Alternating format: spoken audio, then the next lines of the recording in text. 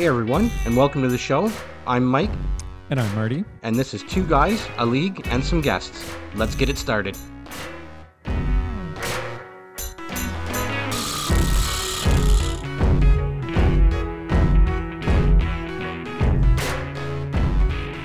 That's kind of why I wanted to wait. Like, as you guys know, I didn't give any kind of correspondence last night, Yep. other than like, hey, yeah, on the program. Yeah.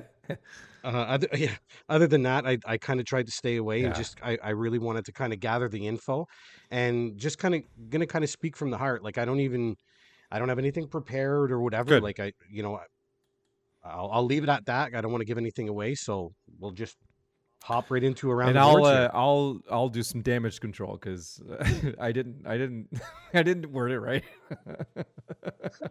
Nothing came out right Dude, at all it's- yesterday. Dude, the words Marty and sorry are quite synonymous the past like 12 Yeah, hours. big time. Like it's not okay, and it bugs me because we'll talk about it.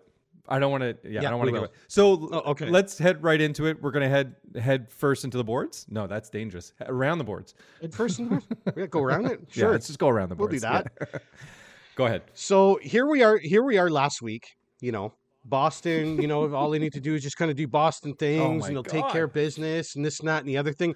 Bang. Wow. Marty, you're wrong. Mike, you're wrong. Way wrong. Predictions, stop them. Just I no more. swear to God, dude, I've been on this prediction bandwagon here for a little Oh. while. Listen, I'm going to discuss with you over our off season how this is going to go. But folks, anybody out there listening, you may be hearing the last few predictions from good old Mike over here No. because my God to shit. It has just been garbage all year. Yes. Like right You're from not the wrong. predictions at the start of the But that's year. why it's fun. Oh, dude.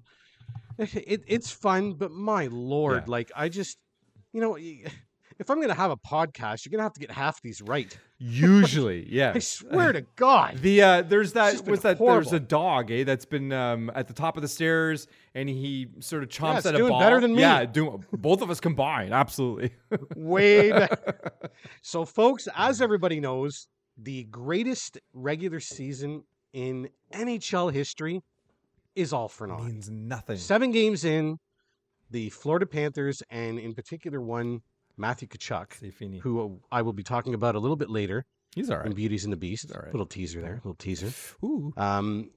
Took the series 4-3 in overtime on a Carter Verhaeghe wrist shot. What a wicked wrist Yeah, shot that was a nice too, by the wrister. way. Absolutely. Listen, for any Boston fans out there, Ron, Mhm. I know you're out there. I've already done my poking, Yeah. i.e., That was nice. box of Kleenex with the Boston Bruins on it. So moving on from that, understandably, any Bruins fan and basically the city of Boston, I think, was in mourning over the weekend. So where do you go from here? The one thing I will say about this series, pesky Panthers. I mean, not really saying anything that anybody doesn't know. I still think, and look, everybody heard my predictions. I still thought Boston was going to win the series and everything, and I actually thought they were going to go quite deep into the playoffs. The one thing that did concern me, and I did mention it a couple of weeks back, Marty, was age. Right. Yes, they have some youth sprinkled throughout the lineup in Boston. And I get that. Yeah. But the overall feeling with that team is that they are a little bit much closer to the back nine here. Yeah. To actually To not the even the key back nine. players, just that's the to important the thing. 8. Like the key that Exactly. like youth is nice, but your key players, the ones you lean on, if they're a little older, then what are you left with? I mean, you've got your two centermen, your number 1 and number 2 centermen they're not just on the back nine, they're on the 18th green, but Yeah, like the round's almost they're done. hammered. So it was always a little bit of a fear that because during the regular season you can mitigate that, right? Yes. Oh, what's that, Patrice? You need a couple of games off, no problem. Mhm. That's no problem. Like, I mean, one if not both of those games are maybe against bottom feeders, and everybody was a bottom feeder when it came to the Boston Bruins this Yeah. year. They were Yeah. the best team in the league. Yeah. So it was always a fear. And the other thing that I mentioned, and I actually mentioned it to your dad at the hockey summit. I looked over on him and I said, "Do you think Bergeron should have played in Game 5?" And my reasoning for that question was, you had a 3-1 series lead. Everything was going well. Mm-hmm. You know, like Krejci was on the sidelines. Bergeron was on the sidelines. Would you love to have these guys in your lineup? Absolutely. Mm-hmm. But at the same time, did it upset the apple cart? Combine that with a pesky Panthers team. Yeah.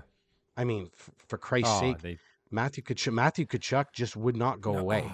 Like he was, if it wasn't in an offensive manner, it was in I'll call it a rat manner. Like he was all over them, all the extracurricular activities. He was just getting under their skin any way that he could. He was what Marchand was 10 years ago. Pretty much. And what I kind of found funny is yes, there was pushback in the way of all the extracurriculars after the whistle. Get it. But there wasn't, I guess, there really wasn't that solid pushback in regards to that.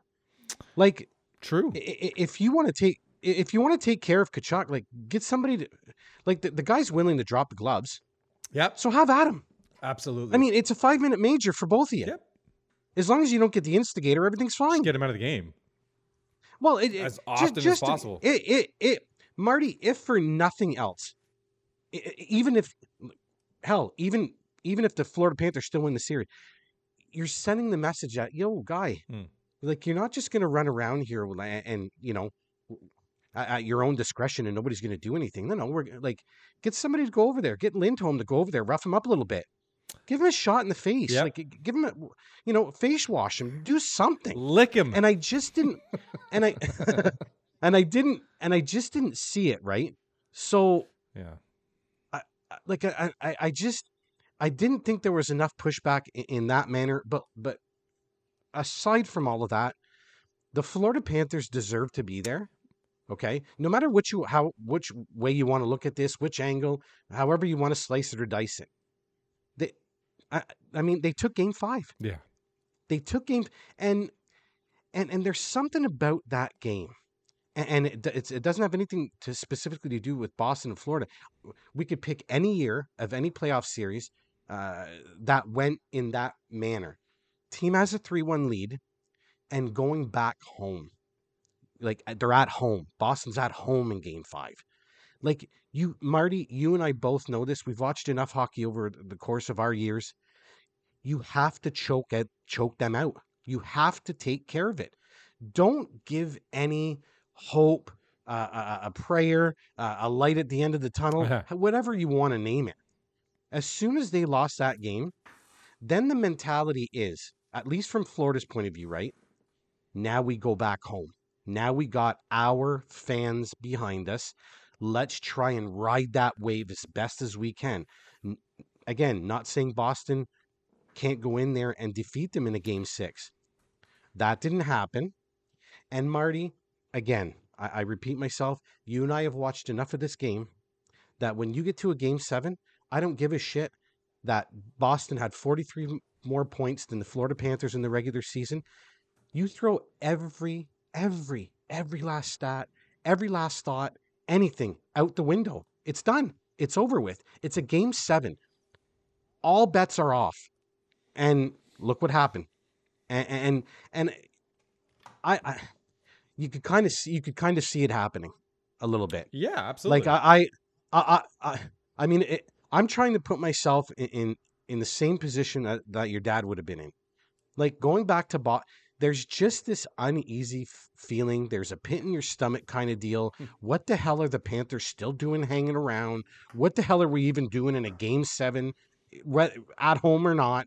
Like it seemed there was just a weird feeling. It was just a really weird feeling. I think obviously a lot of it comes from the fact that we are talking about the best regular season team in NHL history, period. Like they're out, they're gone, they're done. It's over. 7 games in, a week and a half. Bye. Like it's so. Well, it's just so. You bring up a really good point in Game 5 because I do think that Game 5, and actually, and I don't think you're wrong at all. I think Bergeron should have sat.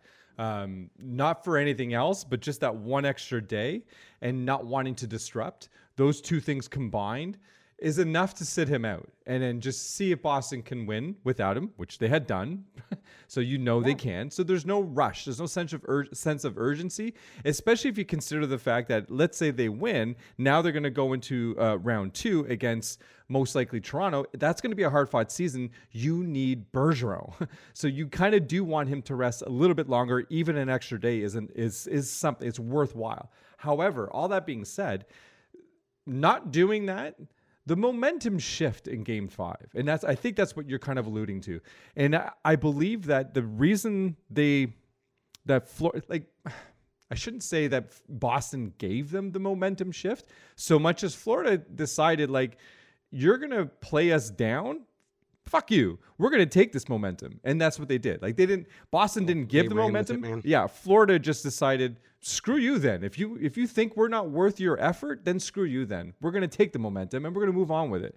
And essentially never relinquished it after that going forward. Because after that, oh my God, Florida looked clearly like the better team. But I think we're kind of overlooking the overhanging issue in all of this, which was Ullmark and Swayman decided not to show up. Bobrovsky didn't outplay anybody. Lyon didn't outplay anybody. None of that happened. Nope. It had nothing to do with their goalie outplaying their goalie. It had nothing to do with that. It had everything to do with Ullmark and Swayman shit in the bed. Swayman said it so himself. This team deserved one extra save, was his quote. And that's exactly true. And he wasn't able to deliver that. I'm not saying it's all on him. Boston, you're responsible as a team for what happens. However, for why they got that regular season record, a big piece of that was the amazing goalie tandem of Swayman and Ullmark. Everybody fell in love with them, right? That was the story of the whole season. Every time they did the big giant hug thing after a win, every time, like, it was great to see. It was awesome because they pulled and pushed off of each other. It was amazing. There was literally none of that in this series. Not talking about the hug. I'm talking about the sense that this goalie tandem was going to steal one for you. Every game, it felt like, okay, maybe next one. And it never showed up. It really never did. And that, to me, is the difference between this. It's not so much that, but again, I'm not, see, it's kind of like the whole emails with our league there. I'm saying something, and it sounds like I'm saying one thing. I'm not saying Florida didn't deserve this win.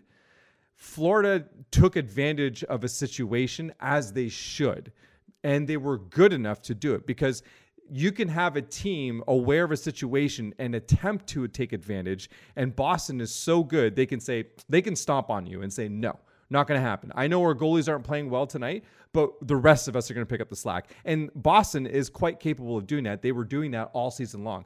It wasn't just the goalies that got them to 60 some odd wins this year. It was the entire team that got him there. Mm-hmm. The entire team ridiculously fell flat on their faces in this series. Everybody is to blame, not one person.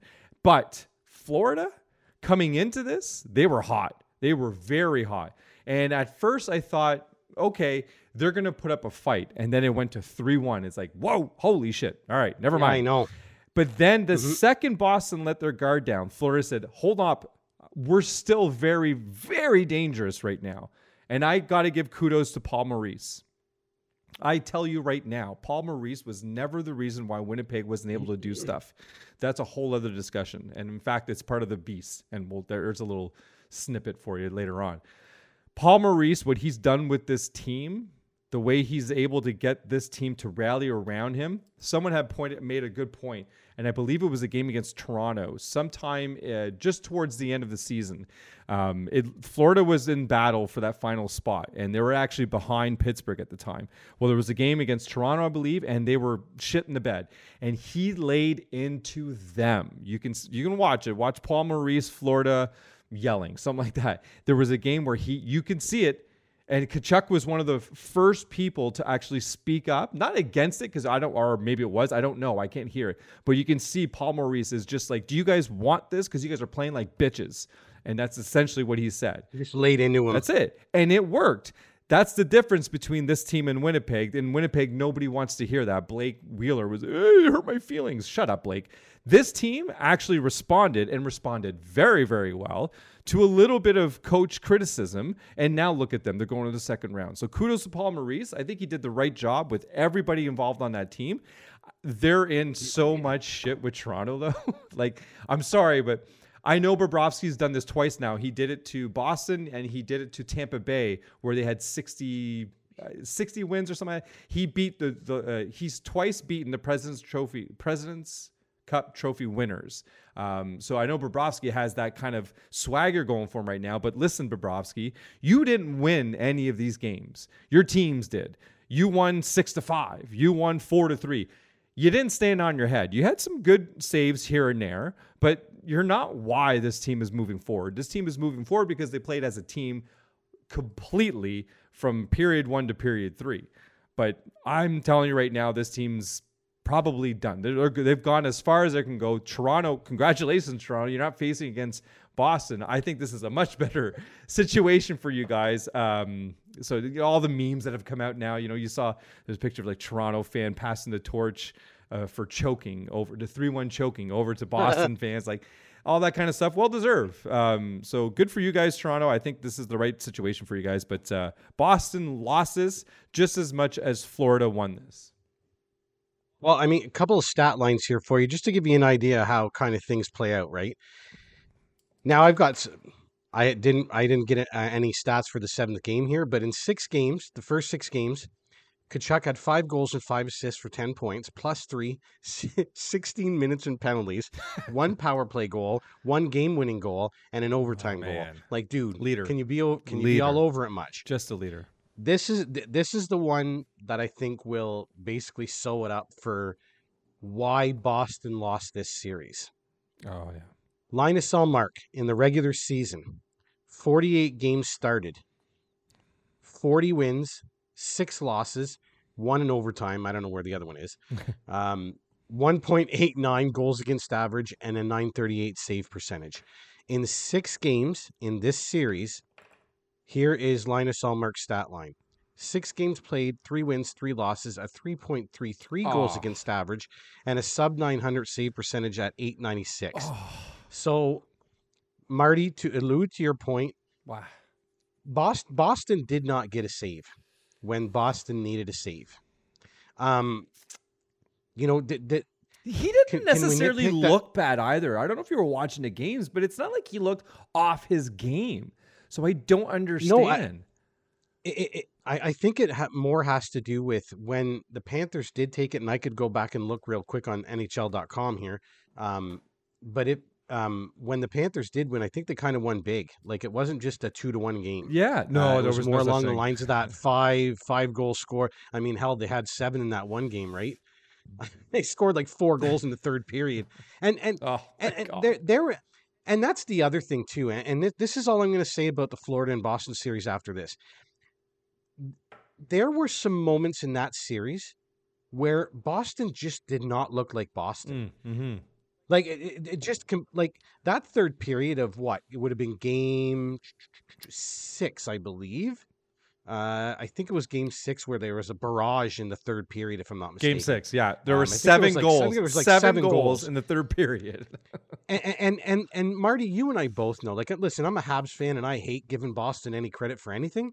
But my God, I mean, Boston in the third period all year, that was shutdown territory. Dude. That was like the closer coming in. Yep. You know, and it was just, this was an un-Boston like team for the better part of this series, and and I go back to when I said it was just weird. Like, there was just this. Yeah, weird's a good word. I don't want to say uneasiness, because it wasn't an uneasy thing for me. Like, watching the Bruins lose is kind of okay for me. It was like kind porn, of easy, hockey porn. Well, a little bit. And I'll tell you, like, but as a fan of the game, I mean, we saw what Boston did all year. Yeah. It was clinical. Yes. And yeah, absolutely. That was the last word that I would use for this series, because it was not clinical at all. It was all over the place. Yeah. And you know what? I think the best way to say it, and maybe I'm not saying the last word on Boston, Florida, but it was chaotic.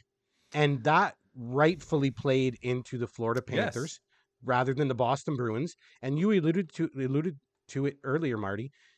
For the better part of 2 months before the playoffs, Florida's scratching and clawing for their lives. Yes. Where Boston has got this sewn up like December 1st. Yeah.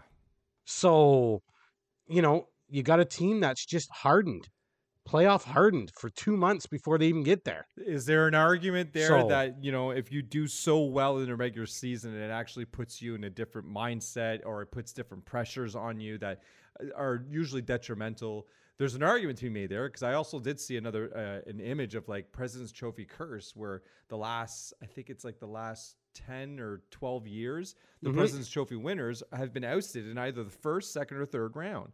Third round only happened once. The rest is all first and seconds. So, look at this. Like, this is the biggest telltale, right? Is Boston coming off a season where they've set records. Hockey's been around for a couple of years. And to say that last year was the best record of any team ever, are you freaking kidding me? And that's the year you go out in round one? That's not right. So it's got to me, it suggests that I'm going to suggest this. They were too comfortable coming into the playoffs. A couple of things happened that led them to be too comfortable. One of the big things, too, was signing Pasternak. I think that during the season, I'm not trying to say that was a bad move. Signing Pasternak was a good move franchise-wise and for the player as well. But doing it during the regular season, I don't know. Is that added pressure? Is that the kinds of things that's like a little too much swagger? Because that's bad too. A little too much confidence can leave you vulnerable to teams like Florida, who have, we've said this for the last 2 years that we've been in existence. Teams that have nothing to lose and everything to prove are some of the most dangerous teams to play in. Not the teams that have the best records. The teams that have nothing to lose, you better watch out. They're having fun. There's no pressure on them. They're not the ones who are looking to disappoint an entire fan base if they don't win the Stanley Cup. Florida at this point was happy to be into the playoffs. Anything on top of that was going to be gravy. Yes, every team is looking to win the Stanley Cup playoffs. I'm not saying that that's not their ultimate goal and their drive and their determination, of course. But they're aware, just as much as we're aware, that Boston was the clear favorite to win the Cup. So they have inherently a little bit more pressure on their shoulders, and the potential of them getting a little too comfortable with, we're facing Florida. We're good. They barely even made it in the playoffs. They're the 8th seed. We got this in the bag. We're up 3-1. Don't worry about it, guys. Lots of time. It's things like that I think that actually seeped into them. And I think that's part of the reason why they lost. And I'm not in the dressing room. I don't know, but I think all these things play a factor. But don't take it away from Florida. At the end of the day, this team scrapped, clawed, pushed their way through, made things happen. I mean, we're looking at, so the last game was 4-3, but like you said, game 6, 7-5, Florida 4-3, Boston 6-2, Boston 4-2, Florida 6-3. Like, these are all high scoring games. This was un-Boston like. That's it. From a defensive perspective. Yeah. They can put up the goals. Yeah. But from a defensive perspective, they were much better throughout the year. And anyway, it's weird. It was just weird. Wow. It was a weird series. I mean, good on the Panthers. They totally deserved it. Yep. Boston, it's going to be a long off season, and Bergeron's gone, right? Bergeron. I mean, it'd be like bringing back Iron Man into the Marvel Cinematic Universe. You can't do it now. Yep. Like, that's not right. I'm going to say I think he's done, and it's for him front office job personally. For him personally, it sucks a little bit. Yeah, you'd like to see him go out on something better than a first round exit, but hey, come on, it is what it is. What are you going to do? Come back because you don't like exiting on the first round just to lose in the first round again next year? Like, no, don't do that. This is what it is. You didn't win the cup. That's it. That's done. Yeah. It's done and over with. Speaking of which, somebody who still has a chance at the cup, right? Those pesky Hurricanes, man. They are something else. And you know what? And listen, they faced New York in the first round. They won 4-2. Oh, did they win? We'll go over it. Oh, they win? Yeah. Carolina won? They won. Oh, not the Islanders? Islanders are. Yeah, Islanders are. In 6 games? Yeah. Something like that. Yeah, maybe. 6 games. Oh, okay. Oh, geez, this is starting to sound like a friggin' Family Guy episode right now, man. Feel like I'm Brian and I'm talking to Stewie. Yeah. Writing a little book there. Oh, so your boys weren't ready to play, were they? So look, I mean, we'll get this Hurricanes Islanders out of the way because I think what we really want to talk about is the next series because man, oh man, that is going to be something else. Like anyway, that'll just be something. Carolina, New York just did not have any kind of scoring prowess whatsoever to get this done. Not even close. Not even power play, brutal, 16th in the league, last out of all the playoff teams at 5.6%. And oddly enough, and I'm giving a little tidbit here of another series that we're going to talk about, the Colorado Avalanche were 15th at like 5.8 or something like that. So we'll talk about that and why they lost to the Kraken because I think that has a little bit to do with it. That's a tough one. But you know what? Again, just no scoring prowess from the Islanders whatsoever. The Hurricanes play a kind of a suffocating game. Yeah. I mean, and it's quite similar to New Jersey, who, by the way, ironic. My God, like it's just like it's okay. This is Lou. You know what? I got to focus. Lou versus I got to focus on this series. Yeah. Sebastian Aho basically gets out of his funk from the end of the season. Yep. He has a great series. 6 games played, 4 goals, 3 assists for 7 points, +3, 1 game-winning goal. Certainly looks to got his groove back. The Canes, although they weren't world beaters in regards to offense, more than enough scoring provided that they were able to get the job done. And again, it's like that. It's that suffocating defense, and in particular their PK. It's number 1 in the league right now in the playoffs at 94.4. So now, not like they really needed it against the Islanders. They may need it a little bit more against the Devils. But regardless, they got the job done. New York just really didn't have any room to do anything. I mean, even their power play, which at the very least, if you're not scoring on your power play, you're building momentum off of it, right? Yeah, that didn't happen to New York whatsoever in any game. Like it was a little tough to watch because you can see they've got a great goaltender, Sorokin. Like, oh yeah. Anyway, I felt so bad for him. We mentioned it last week. Like, felt so bad for the guy, the way they lost and everything. Anyway. Great goaltender, but you just need to get some more scoring. I certainly think that Lou Lamoriello is probably on the outs in regards to let's hope the GM. Well, I think for that franchise, I think you need to. I think you need to kind of, they're so stifled defensively. They do a great job, but through that, they're just not creating enough offense. And I think that, if you're going to have Matt Barzal for another 8 years, you better start getting this team to at least a balanced, kind of offense, defense. Like, they've just been such a defensive entity for a number of years now that it just seems like that's really suffocating any kind of offense out of that organization. And we'll see if Lamoriello is gone, and 2, we'll see if that changes once he is gone.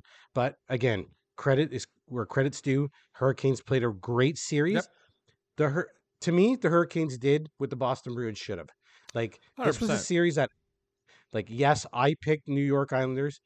They're my little kind of engine that could, so to speak, or in this case, couldn't. Yeah.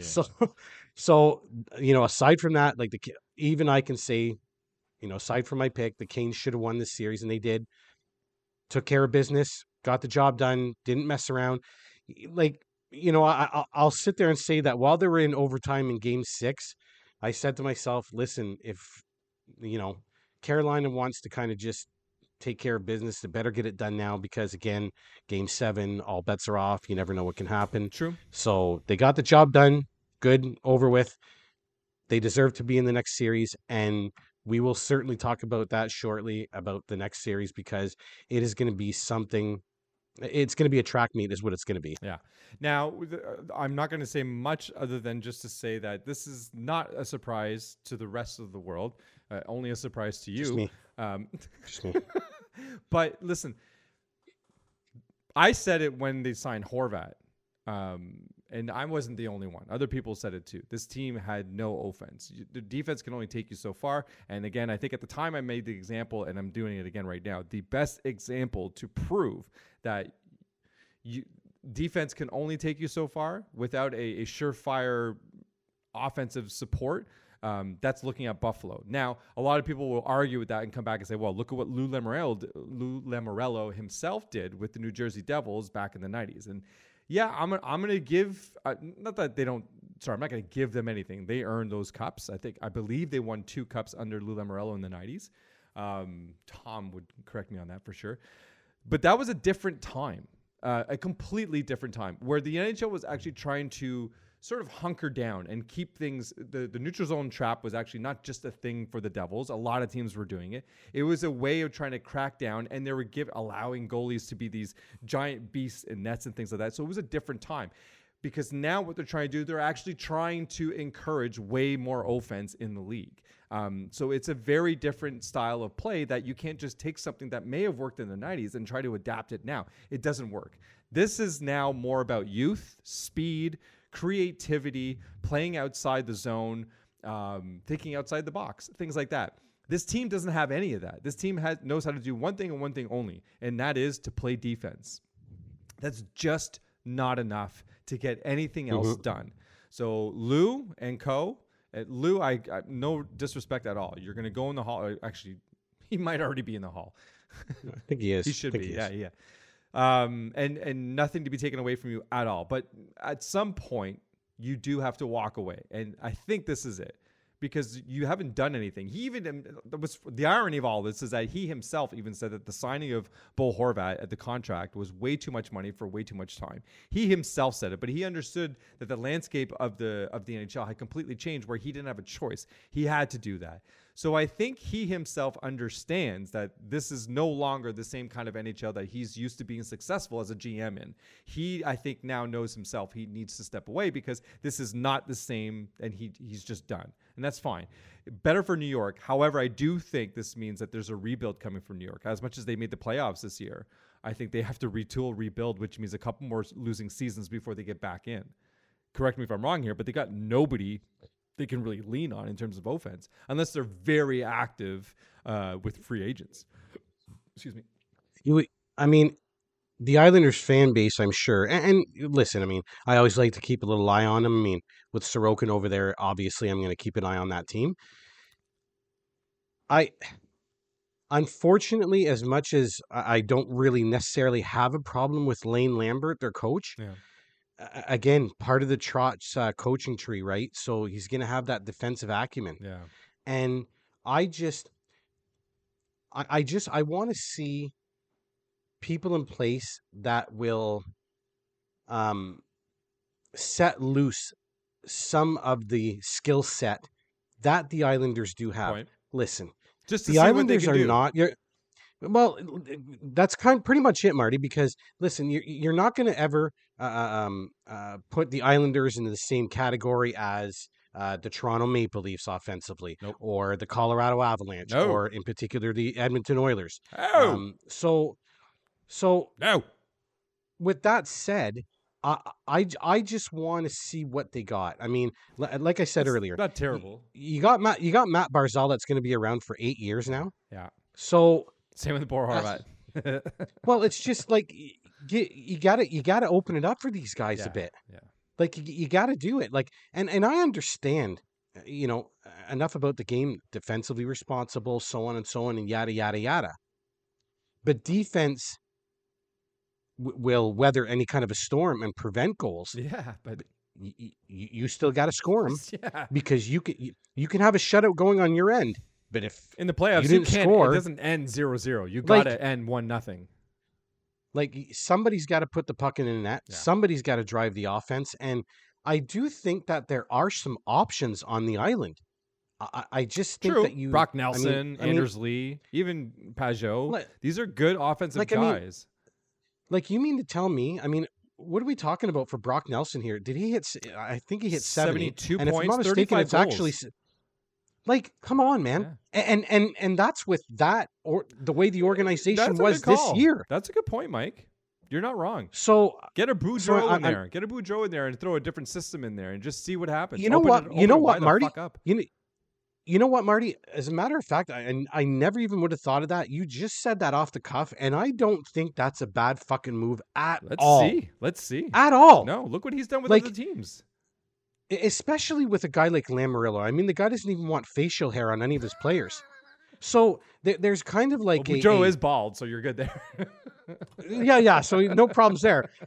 But it just like it's night and day is what I'm getting at. Yeah, Like exactly. Lou That's a good Lamoriello point. compared to Bruce Boudreau as like individuals on like they're night and day. You're right. Bruce is like happy-go-lucky guy, Yeah. joking around, loves my wrestling. Kevin Owens, let's That's funny. go. You know what? Players So, love him too. dude, and then you got Lamoriello, and dude, well respected Yes. guy in Yes. hockey, been around forever. Yeah. Like guy knows what he's doing. But there is also a time to move on, Yeah. and just a time to refresh your organization. Yeah. And I think that they're a little stagnant right now. And I do think that I think if these guys can let loose a little bit, you got Sorokin back there, dude. And regardless of how things ended for the Islanders in the series, Sorokin kept him in that series way fucking longer than anybody ever would have thought. Yes. I watched a couple of those games, and like, dude, we're talking like 5, 6, 7, nothing here for the Hurricanes, but and Christ, it could be even more than that for all I know. Yeah. Point is, you got the stud goalie.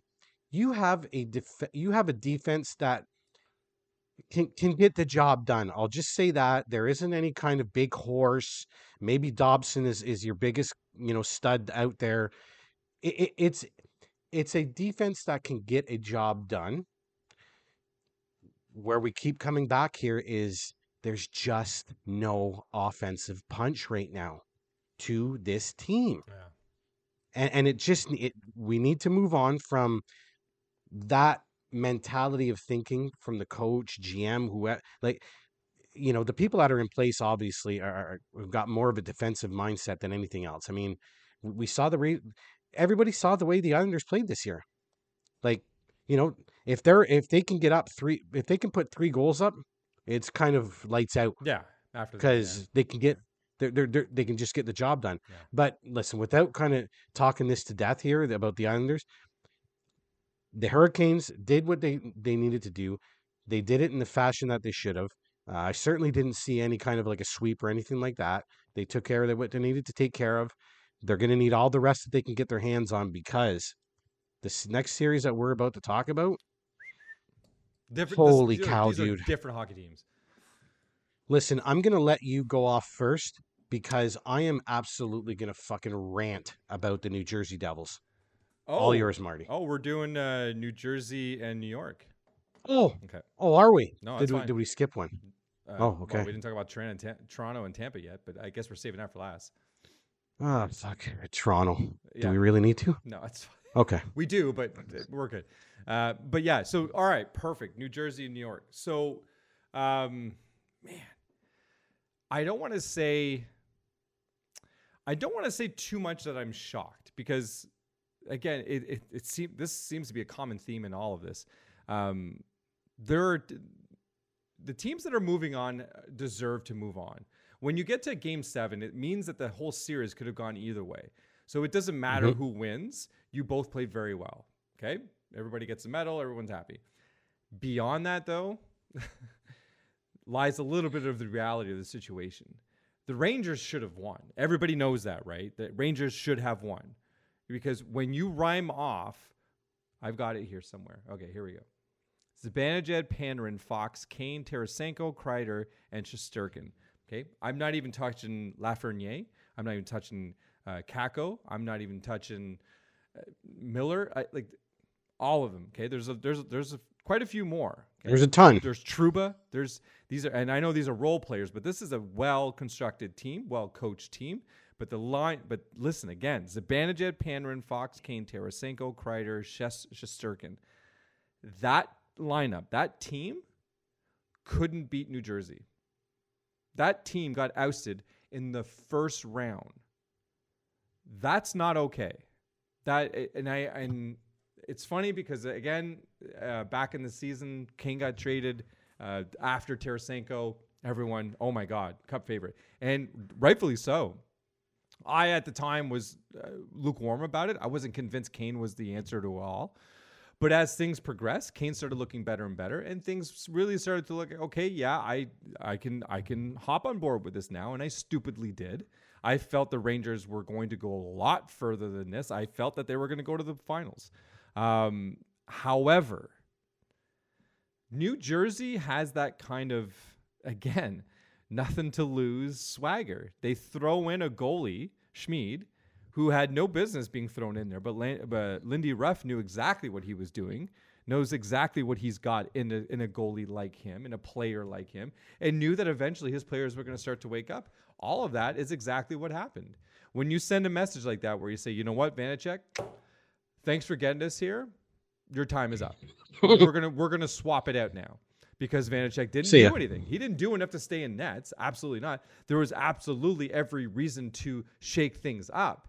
And they did that in, I believe, after game 2. So starting game 3 and on, it was basically Schmid. I think they did throw Vanacek in for one other game, but Schmid is the reason why they got there, right? Tell me I'm wrong. Yeah. No, absolutely. And it's not that he necessarily outplayed Shesterkin, but he outplayed Shesterkin. like he really did, because Shesterkin wasn't facing what Schmid was facing, right? In terms of Zibanejad, Panarin, Fox, Kane, Tarasenko, Kreider, Shesterkin. It's not facing Shesterkin.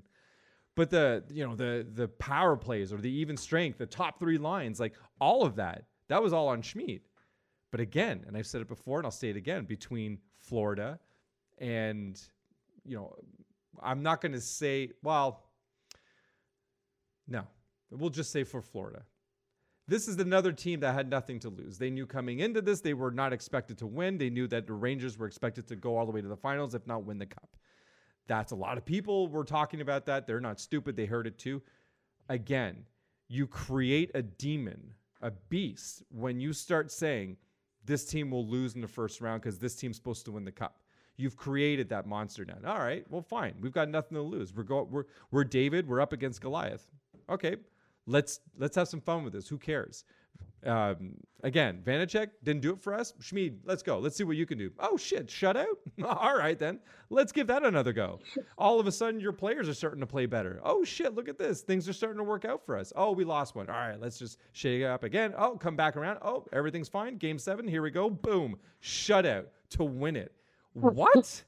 And that's because you've got nothing to lose. You've put faith in players. You've told them all, guys, listen, no one expects us to win anyways. So what do you got to lose? Go ahead and do it. And they did. Now they're even more dangerous going into round 2.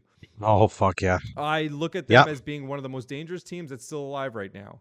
I don't think you should sleep on them. But the funny thing is, I don't think it matters. You can try your hardest right now, but this team is having fun. They're winning. They've got faith in their goalie. They got faith in their coach. New Jersey's very, very dangerous.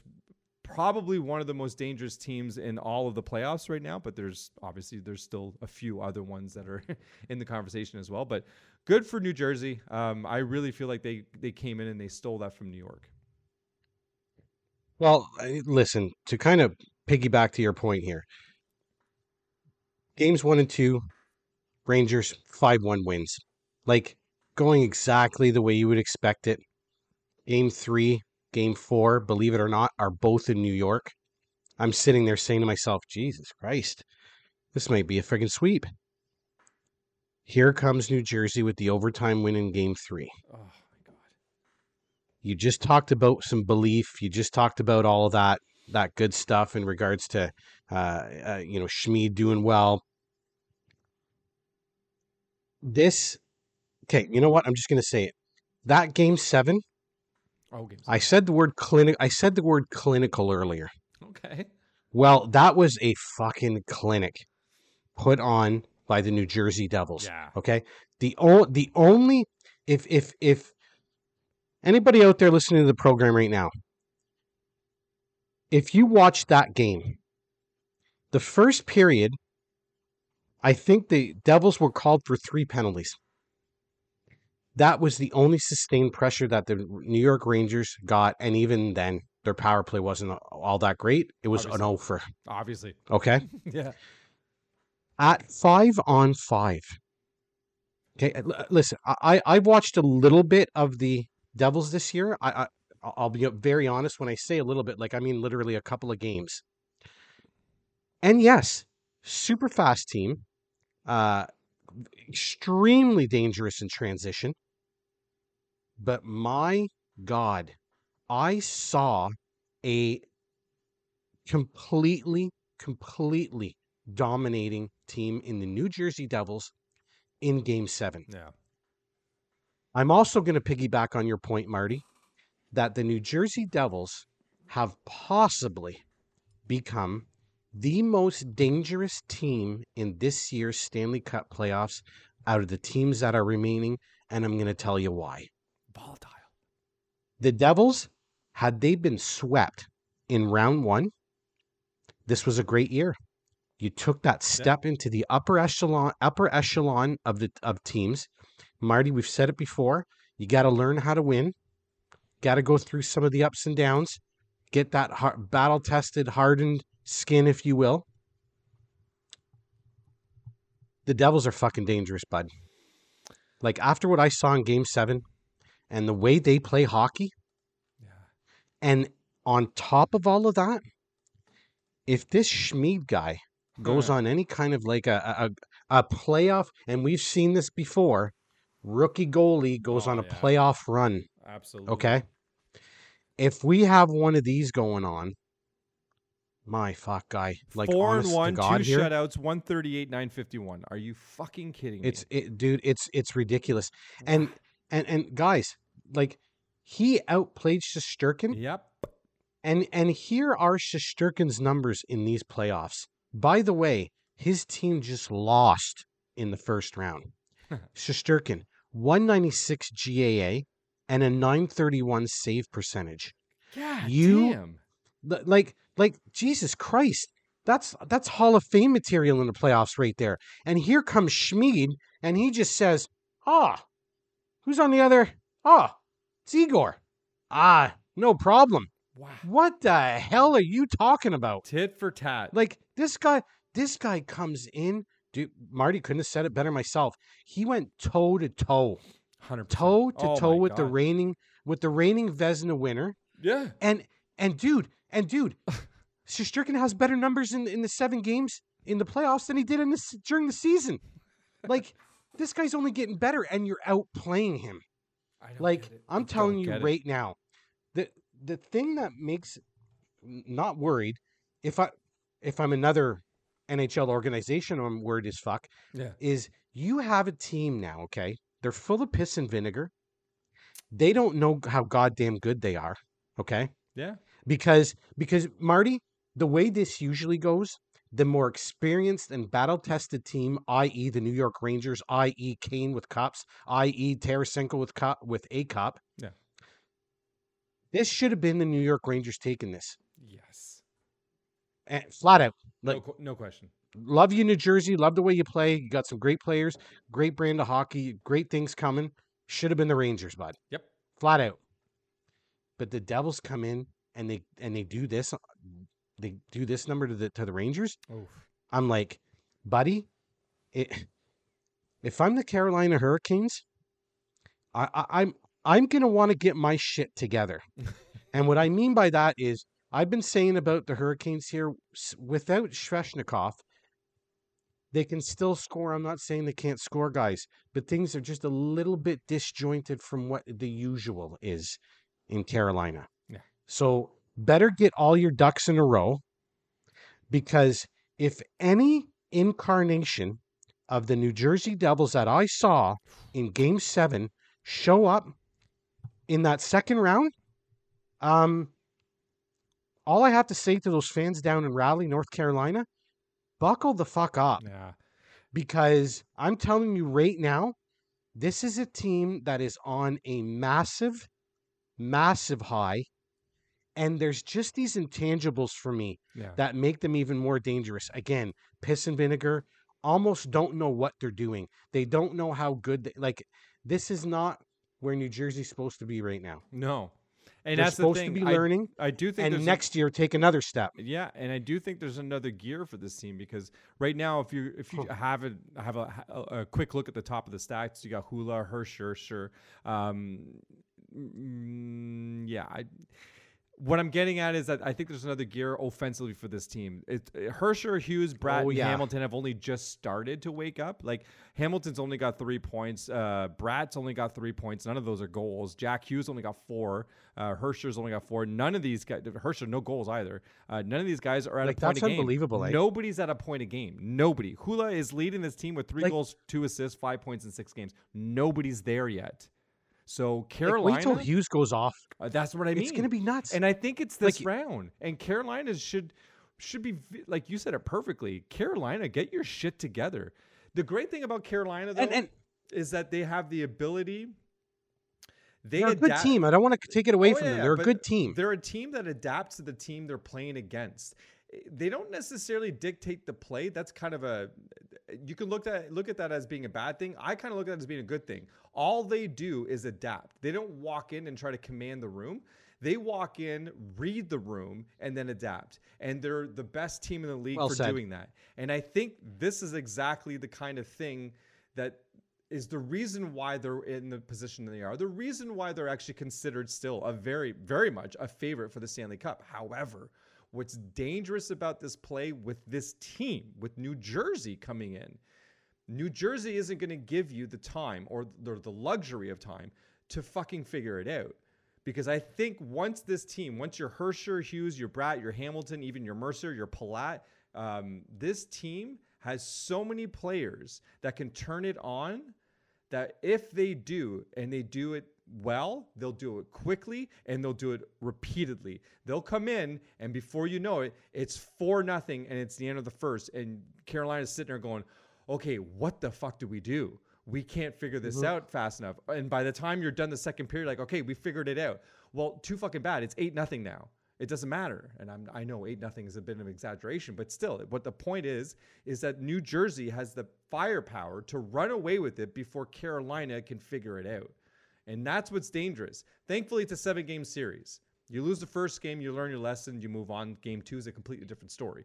But I do see this as a potential for New Jersey to continue what they're doing because, again, nothing to lose.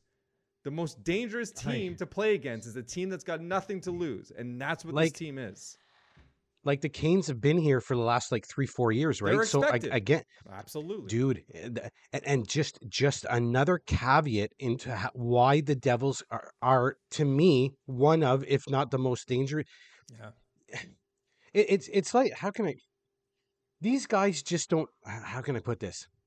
They don't understand yet enough. Do you know what I'm saying? Oh, and that all in of itself, yep, is dangerous. That they just don't realize that.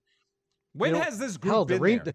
This group has never been there. The Rangers are sitting there saying, we put our time in. Carolina's like, well, we put our time in. Toronto's like, holy fuck, we definitely put our time in. So it's like New Jersey's just kind of walking in like we're just a young little pup on the scene. We're going to take care of business, take care of a conference finalist from last year. No big whoop. There's just so much to love about the Devils right now. And listen, I'm not making any predictions right now. Probably going to try and stay away from making any predictions at all over the next little while. But suffice it to say, this could potentially be the series to watch in round 2. In round 2, I agree. This is the one that's the most intriguing to me because who's going to come out of this? And that, to me, whoever comes out of this, I just don't know. This is like a very, very in-depth game of chess, but being played by inexperienced people at the same time because New Jersey just doesn't have the experience. Speaking of chest and pounding your chest, dude. Oh yeah, dude. So yeah, you got to know that's exactly what. Okay. All right. Rant begins. Go ahead. Am I happy about this? No, I'm not. I have made my feelings about the Toronto Maple Leafs perfectly clear. I'm sure that your brother would vilify me from wanting anyone to fail in regards to anything.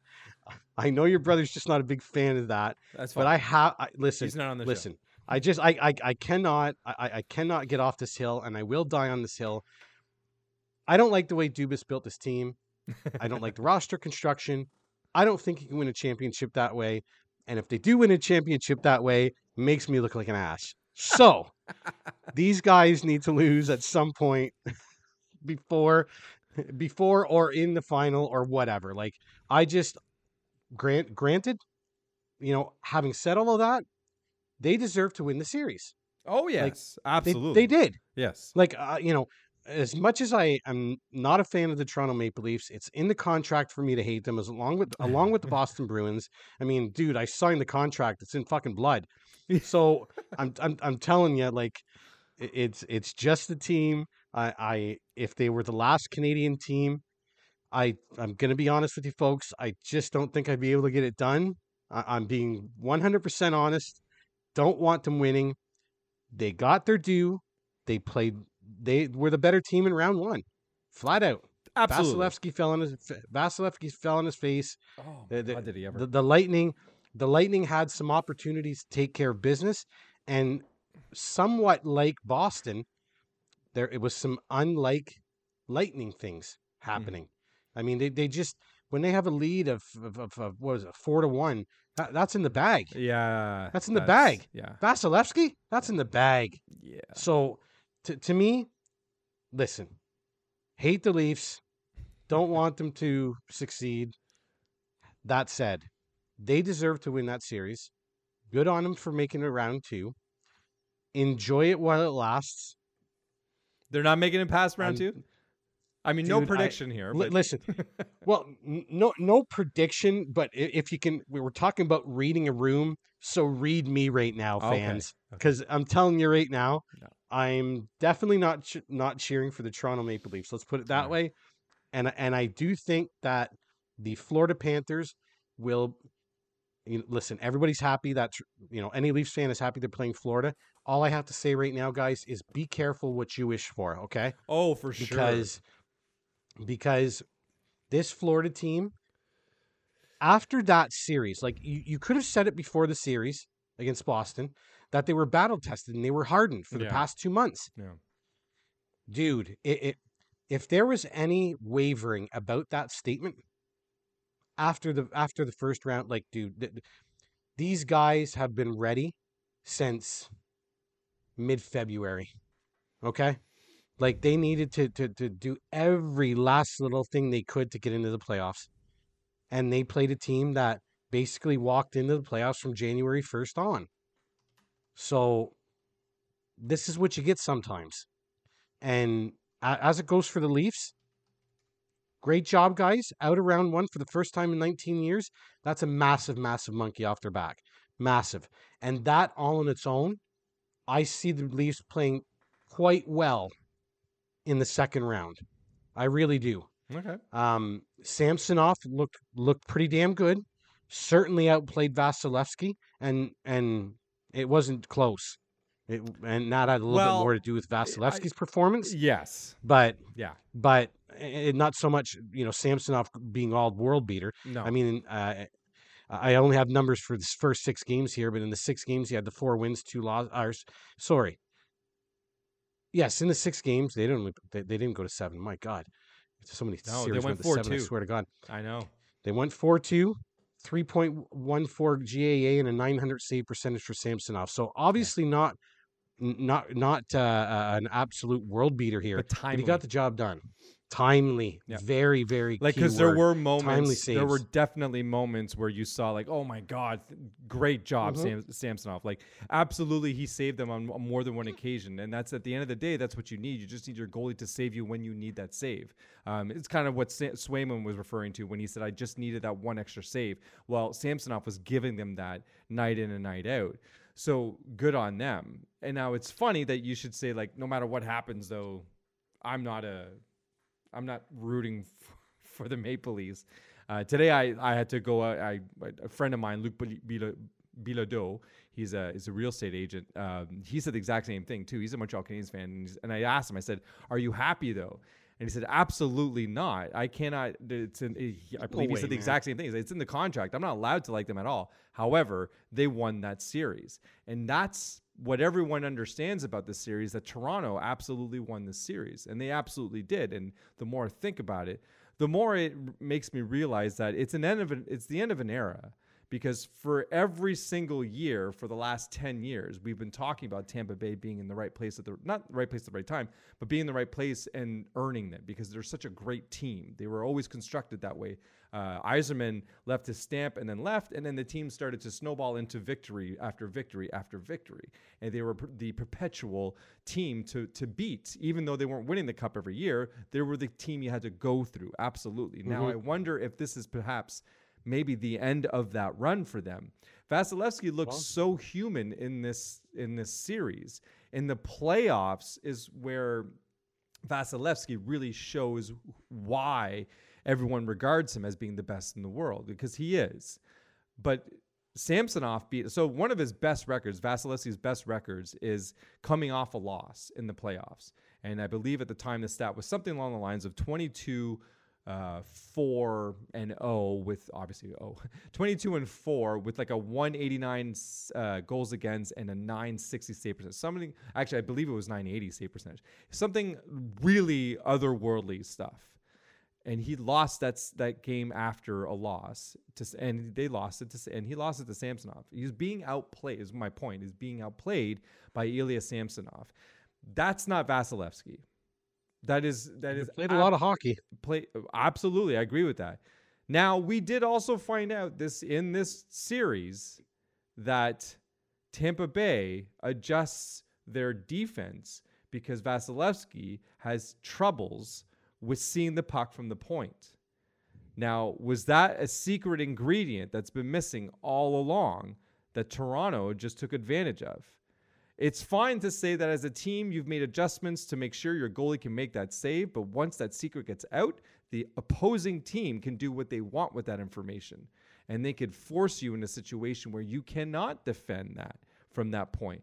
I wish I had paid closer attention to how many shots were coming from the point, where the shots were actually coming from, if Vasilevsky does indeed have issues with singling out a puck and being able to track it, because I do remember, though, there were a couple of goals where it looked like Vasilevsky absolutely had no idea where the puck was. Morgan Rielly kind of knew that, right? He kind of had that ace up his sleeve, and I feel like he was using that to his advantage. So is all of this just a shift? And maybe Tampa makes a couple of more adjustments to their game, to their defense, to help Vasilevsky out. Does Vasilevsky himself make adjustments to his game so he can be better on that in that loophole, if you want to call it that? I don't know, but at the end of the day, I think you're looking at Stammer. I think you're looking at Cooch. I think you're looking at Point and Hagel, and a bunch of Hedman had something. Remember, he went to the bench at one point. He did that thing, where he kept his hands up. They divulged it today. Oh, they did. Okay, they divulged the injury. Brisebois divulged the injuries today. He had something to do with his hip dysplasia or hip. It was a hip dysplasia. I had something to do with the hip. Don't quote me on the dysplasia part, but okay. Something to do with the hip. Esimo.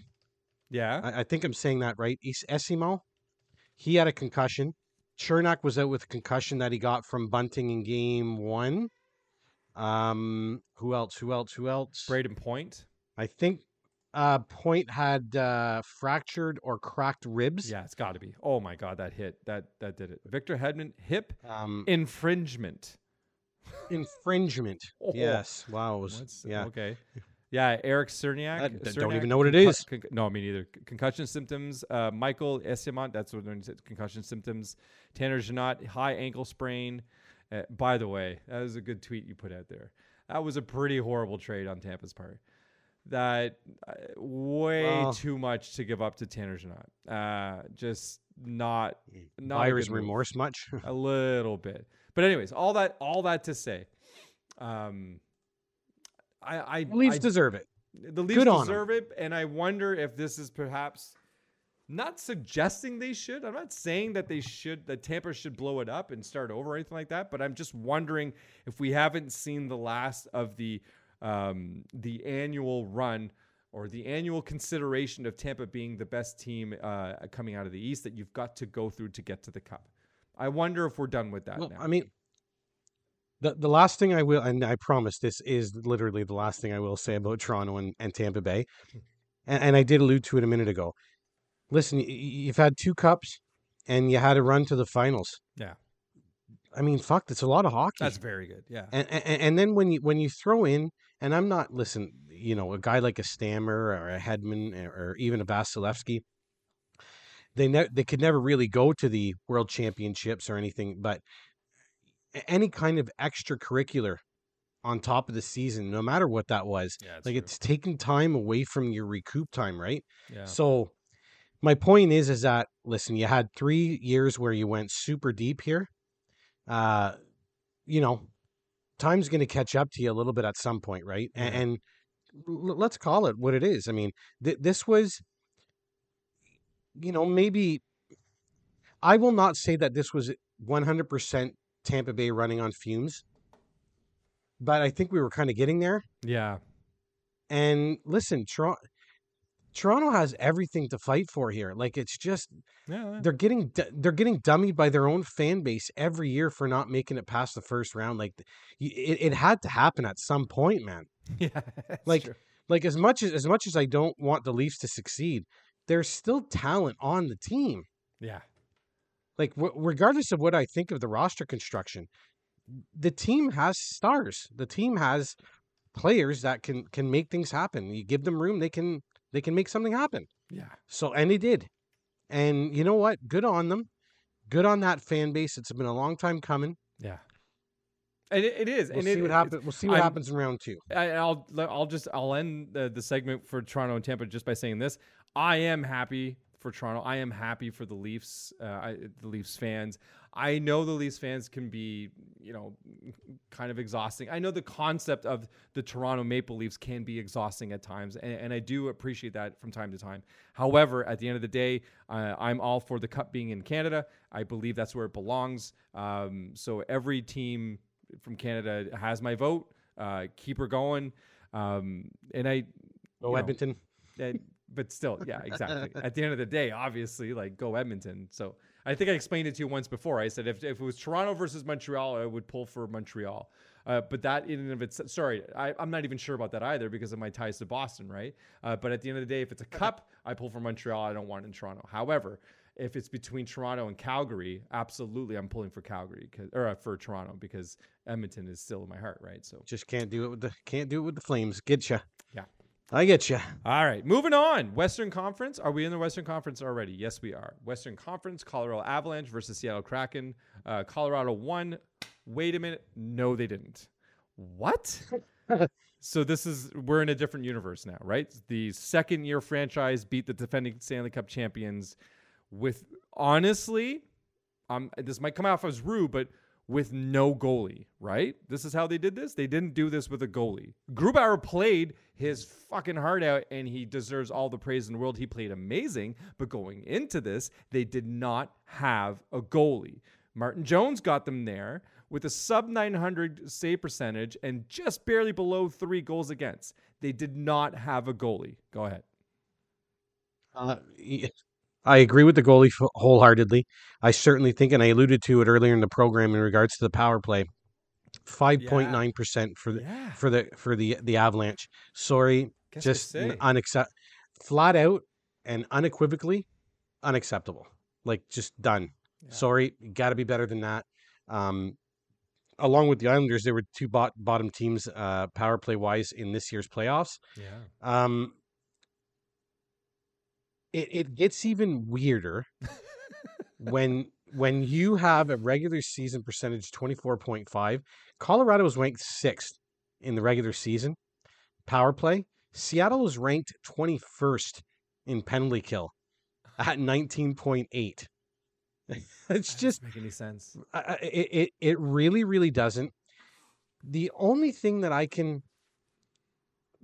grab from this is, one, the power play for the Avalanche 2, Grubauer played decent. He played decent. Save percentage hovering right around 920. Roughly about a 2.65 goals against average. So not like, Not otherworldly. not Schmid or Shesterkin numbers, No. but getting the job done. And I think this is a case where the more consistent, and Bednar even mentioned it in his presser at the after the game. The more consistent team won. True. Were they the better team? Maybe. It's debatable. Maybe not. But the more consistent team from games 1 to 7 won the series. Yeah. And for that, I have to give the Seattle Kraken their due. These guys kind of, and I'll bunch them up with the LA Kings. There were some things that were going well over the course of the year for certain teams, and I was just like, Jesus, this is not sustainable. This is just not going to continue. And on both counts, with the Kings and with the Kraken, I was proven wrong on both counts. Yeah. And you have to start. Listen, if Seattle was not taken seriously during the regular season, shame on everyone. If they weren't taken seriously during the first round, shame on Colorado. Yeah. If you don't take the Seattle Kraken seriously in the second round here, and I'm looking at you, Dallas, shame on you, because they are going to make you pay. You have to remember, they won this series without their top scorer, and we're not talking about some ho-hum jabroni here. Jared McCann potted 40 goals this year. Exactly. Okay? So doing it without, it just goes to show you even more so the consistency that this group is. And we alluded to it last week. It's not like Vince Dunn had a banger of a series here. No. Was it one so point? if he warms up any, like, you got to start asking yourself the questions a bit here. I have a hard time really making any excuse here in regards to the Avalanche. Sure, you're without a second line center like Nazem Kadri. Yes, I understand that you don't have Landeskog, but that shouldn't matter. You didn't have him 1 minute this year. No, it doesn't matter. There's more than enough talent there. And you still had a decent defense. Like, you got Makar back there. Girard's still around. Yeah. Byram's around and actually healthy. You brought back Eric Johnson. So, I mean, it's not like the defense was depleted either. No. So, to me, I from the Seattle Kraken perspective, lots of positivity, great things going on into round 2. Enjoy it, guys. Colorado Avalanche. It's another team that you got another team playing with nothing to lose. That's the Seattle Kraken. There's going to be some hard decisions to be made here for Colorado. Most notably, kind of where do you go from here in regards to player personnel? I certainly don't think they should be blowing it up. I think they got some really decent pieces there. Yeah. And I don't think it's about necessarily the wrong players on this team. I think it's about the wrong mentality. A little bit of bad luck. I'm not going to stand here and think that, because it went to Game 7. So it could have gone either way. So I'm going to chalk this up a little bit to bad luck. Colorado maybe just not expecting Seattle to come out as well as they did. But I think, again, you're looking at a team with nothing to lose and just sticking to their game plan, sticking to what they was successful for them all year long. So there's no reason for them to divert. So for them, if they lose in 4 games, or if they lose in the 7th game, it's all a win for them. But this particular moment was, I think it was really. I would chalk this up to being just slightly on the bad luck side for Colorado. For Colorado, I don't think there's much that needs to be done. I don't think you need to blow anything up. I don't think you need to overthink this too much. Sometimes you go out in the first round, even though you're the defending champs. It happens. There's going to be some tweaks because there are tweaks for every team in the offseason. It doesn't matter. I don't think you need to overthink this or overreact and just sort of go scorched earth or anything like that. Nothing of the sort. You do have a good goalie. The goalie played well for you. Didn't steal any games, but you knew that when you got him in the offseason. But it really wasn't an issue in terms of can we win this game or not with this goalie. The goalie gave you every reason to think that you can win. So, don't sort of lean on, well, this is why we lost or that's why we lost. I think in the end, you lost because Seattle, like he said, was the more consistent team. And that's all it was. And it's okay. Sometimes you get ousted in the first round by a better team that deserved it just that one little bit more than you. And that's okay. To downplay what Seattle did this season would be very unfair because they earned every bit of what they got. Fully agree. So, fully for Colorado to come back and say like, oh no, we lost to them and we need to blow it. No, you don't. No, you don't. You can still beat Seattle. No. You're still good enough to beat Seattle. You just didn't this year. That's all. Hey, Colorado, if you feel that bad, give the Boston area code a call. Like, I mean, Yeah, you know, seriously. like, it is what it is. There's a lot of parity in the league right now. And don't forget, Grubauer is a former Avs, so don't tell me that there wasn't a little bit of. Yeah. There's was a playing little bit of harder that too there. that comes into. Exactly. So you know what? Good on them. Certainly, they deserve it big time. They got the job done, and you know what? The reigning champs are out, man. So here we Yeah, are. We're that's gonna have a new champion this year, and that's not bad either. No, it isn't. Moving right along, Dallas versus Minnesota Wild. What I'm going to say about this right off the top is that I don't know. Were you bored with this series? I was a little bit bored. Maybe bored is the wrong word because at the end of the day, I do love hockey and it's always fun. But nothing about this series grabbed me. Nothing terribly interesting. A 4-2 series win for Dallas. Minnesota never felt like they could actually overcome whatever the hell it is they needed to overcome because I don't know what's going on with this team offensive-wise. Defensively, that goalie, Gustafsson, we talked about it before. Holy shit, man. Like, from beginning to end, he was your goalie. I don't know why you even flirted with the idea of using Marc-Andre Fleury, but after that first game, they didn't. So that's fine.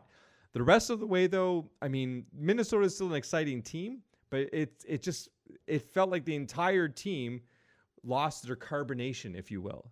There was no fizz. There was no pop. There was nothing on this team that had me thinking like, oh, all right, Dallas, look out. No, I think this was more about Dallas needing a little bit too much time to catch their footing. And in the end, they figured it out pretty well. And you need to be more concerned with Dallas going forward. They have everything in place to be an extremely dangerous team. Look at Rupe Hintz leading the league right now in playoff points. That's Hintz, not the slew of other players that they have that could easily be leading the league as well. He is leading it. Jake Oettinger, again, trouble, slipping up a little bit here and there, finally coming around. Second round lookout. I think he'll actually turn it on even harder. So I think this was more about Dallas trying to find their footing in the playoffs more than Minnesota losing the series. Minnesota just really, to me, kind of felt out of place this year. And I don't know if that's because of the coach. I don't know if it's because about certain players.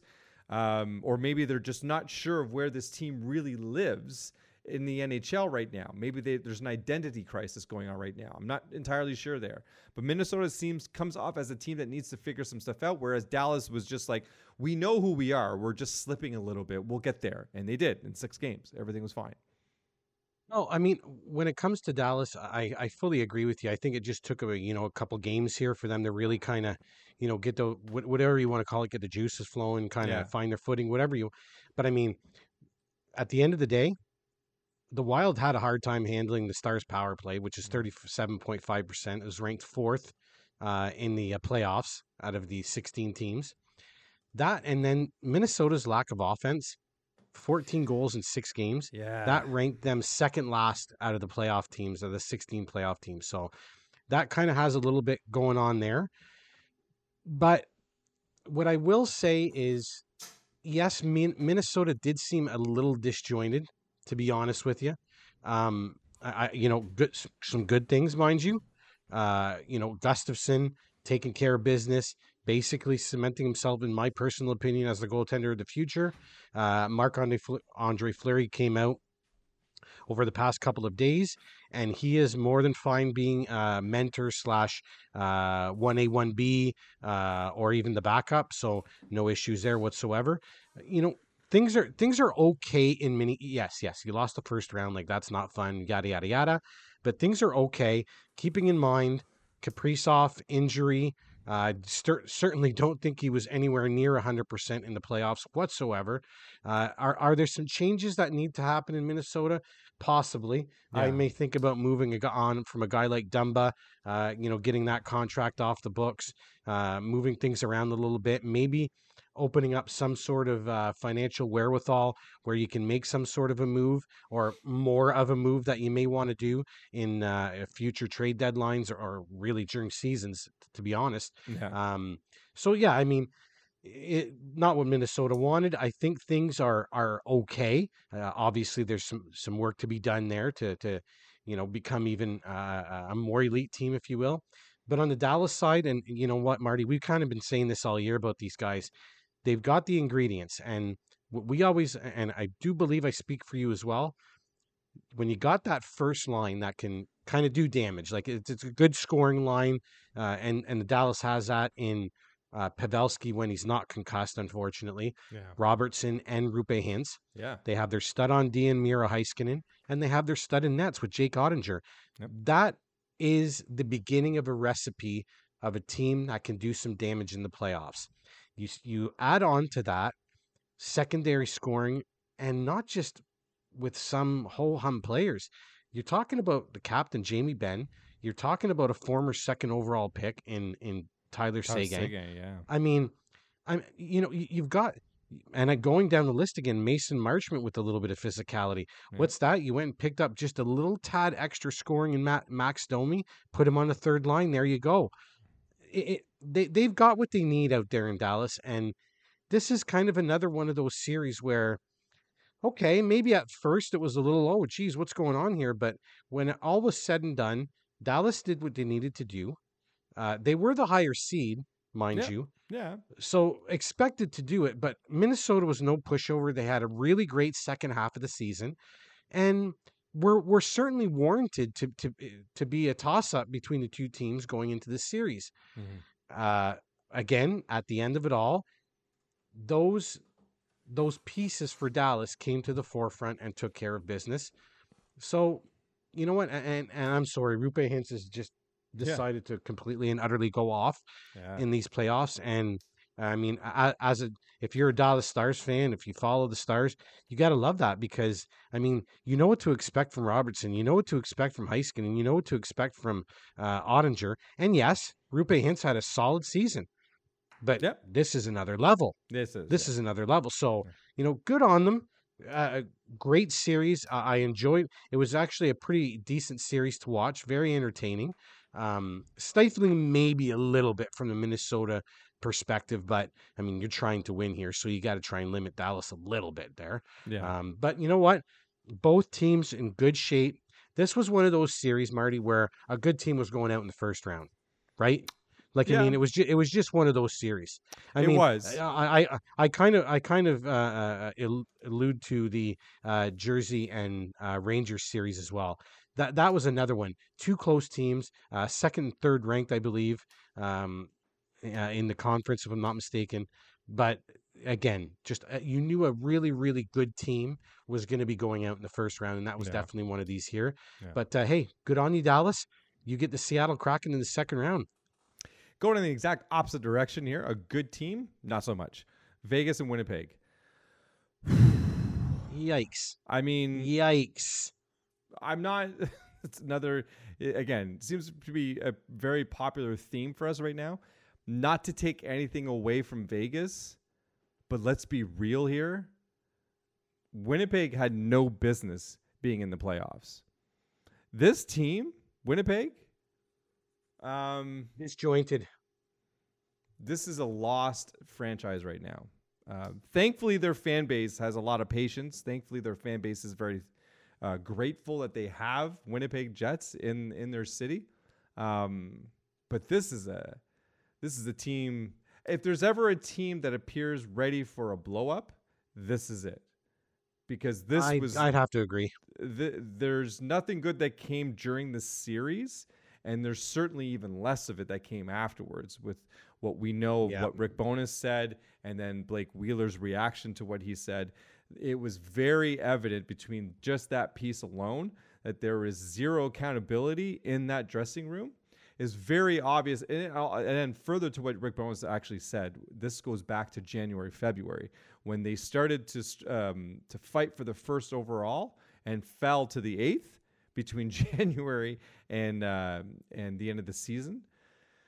Yeah, obviously this team does not like, as constructed, does not like to be called out, does not like to be held accountable. And they will show that in the results. And that's exactly what happened. They continued to fall, barely made it into the playoffs. And then when they did, they showed that they had no business being in there, save for a few players. And I can appreciate that there were some injuries on this team. Absolutely. Losing one Josh Morrissey is a big, big loss. But with every single team, every Stanley Cup winning team, you have a look at their rosters and you can see injuries play a factor. Even the ones that win the cups, there's still injuries along the way and they always play a factor. It's how you sort of band together as a team that will push you forward and eventually get you to the promised land. There is literally none of that on this team. There is nobody on that team that I can tell. That's a great point, Marty. Ready to band your players together and say, guys, we can overcome this. There was none of that. So there's no leadership. I don't know if this is a result of stripping the C from Blake Wheeler. Maybe he felt, well, you stripped me of the C, then I'm not going to stand up and say anything. Maybe that's why he said what he said. He felt maybe he was called out at the beginning of the season. Well, he's going to call out the coach. Maybe that's all this is. But what that does tell me, if that's the case, then that's childish bickering. That's not leadership. That's still not leadership. I don't care that they took the C away from you. You should know better as a leader to let that interfere with your game, let that interfere with your team. I don't care you're not wearing the C anymore. You showed them why they made a mistake by continuing to lead just the same. Because you want the cup, because you want the city to win the cup, because you want the franchise to win the cup. Or are we at the point now where many, not just him, many are just so done with this franchise that they use this as an excuse to say, you know what, fuck everybody. I don't care. I'm done with this. And you were done after game 1. You were done before you even got into the playoffs. And I mean, you know what? Between, like you said, the injuries to key players, subpar goaltending from Hellebuck on an overall, and the Knights' depth. And that's what I really want to focus on. The Knights have a lot of depth. They do. And, you know, we go back to their inaugural season, and I think we can all remember where it just felt like it was wave after wave after wave after wave. Well, guess what, guys? That hasn't changed. Like, this roster is still basically constructed that way. The defense, that's a great top 6. So no worries there. Yeah. And then that brings us to the play of Laurent Brossoit, which has obviously caught the eye of many. Yeah. I mean, the guy's 4-1, 2.42 GAA with a .915 save percentage. Those aren't backup numbers, Winnipeg. Wink, wink. So, and you know what? I even went back a little bit further. I mean, it is a small sample size. It's not huge, but Brossoit's numbers in the regular season: 10 games played, 7 wins, no losses, 3 in overtime, 2.17 GAA with a .927 save percentage. So, if we're all going to be super surprised about his play, we might want to take another look, because I mean, the guy didn't lose a game in the regular season. Now, you can argue about the 3 overtimes, whatever, but he didn't lose anything in regulation. That's right. So that, combined with the way he played in the first round, combined with the top 60 that Vegas has, and then out of their 12 forwards, why don't you go ahead and pick one? Because any one of them, those guys can score.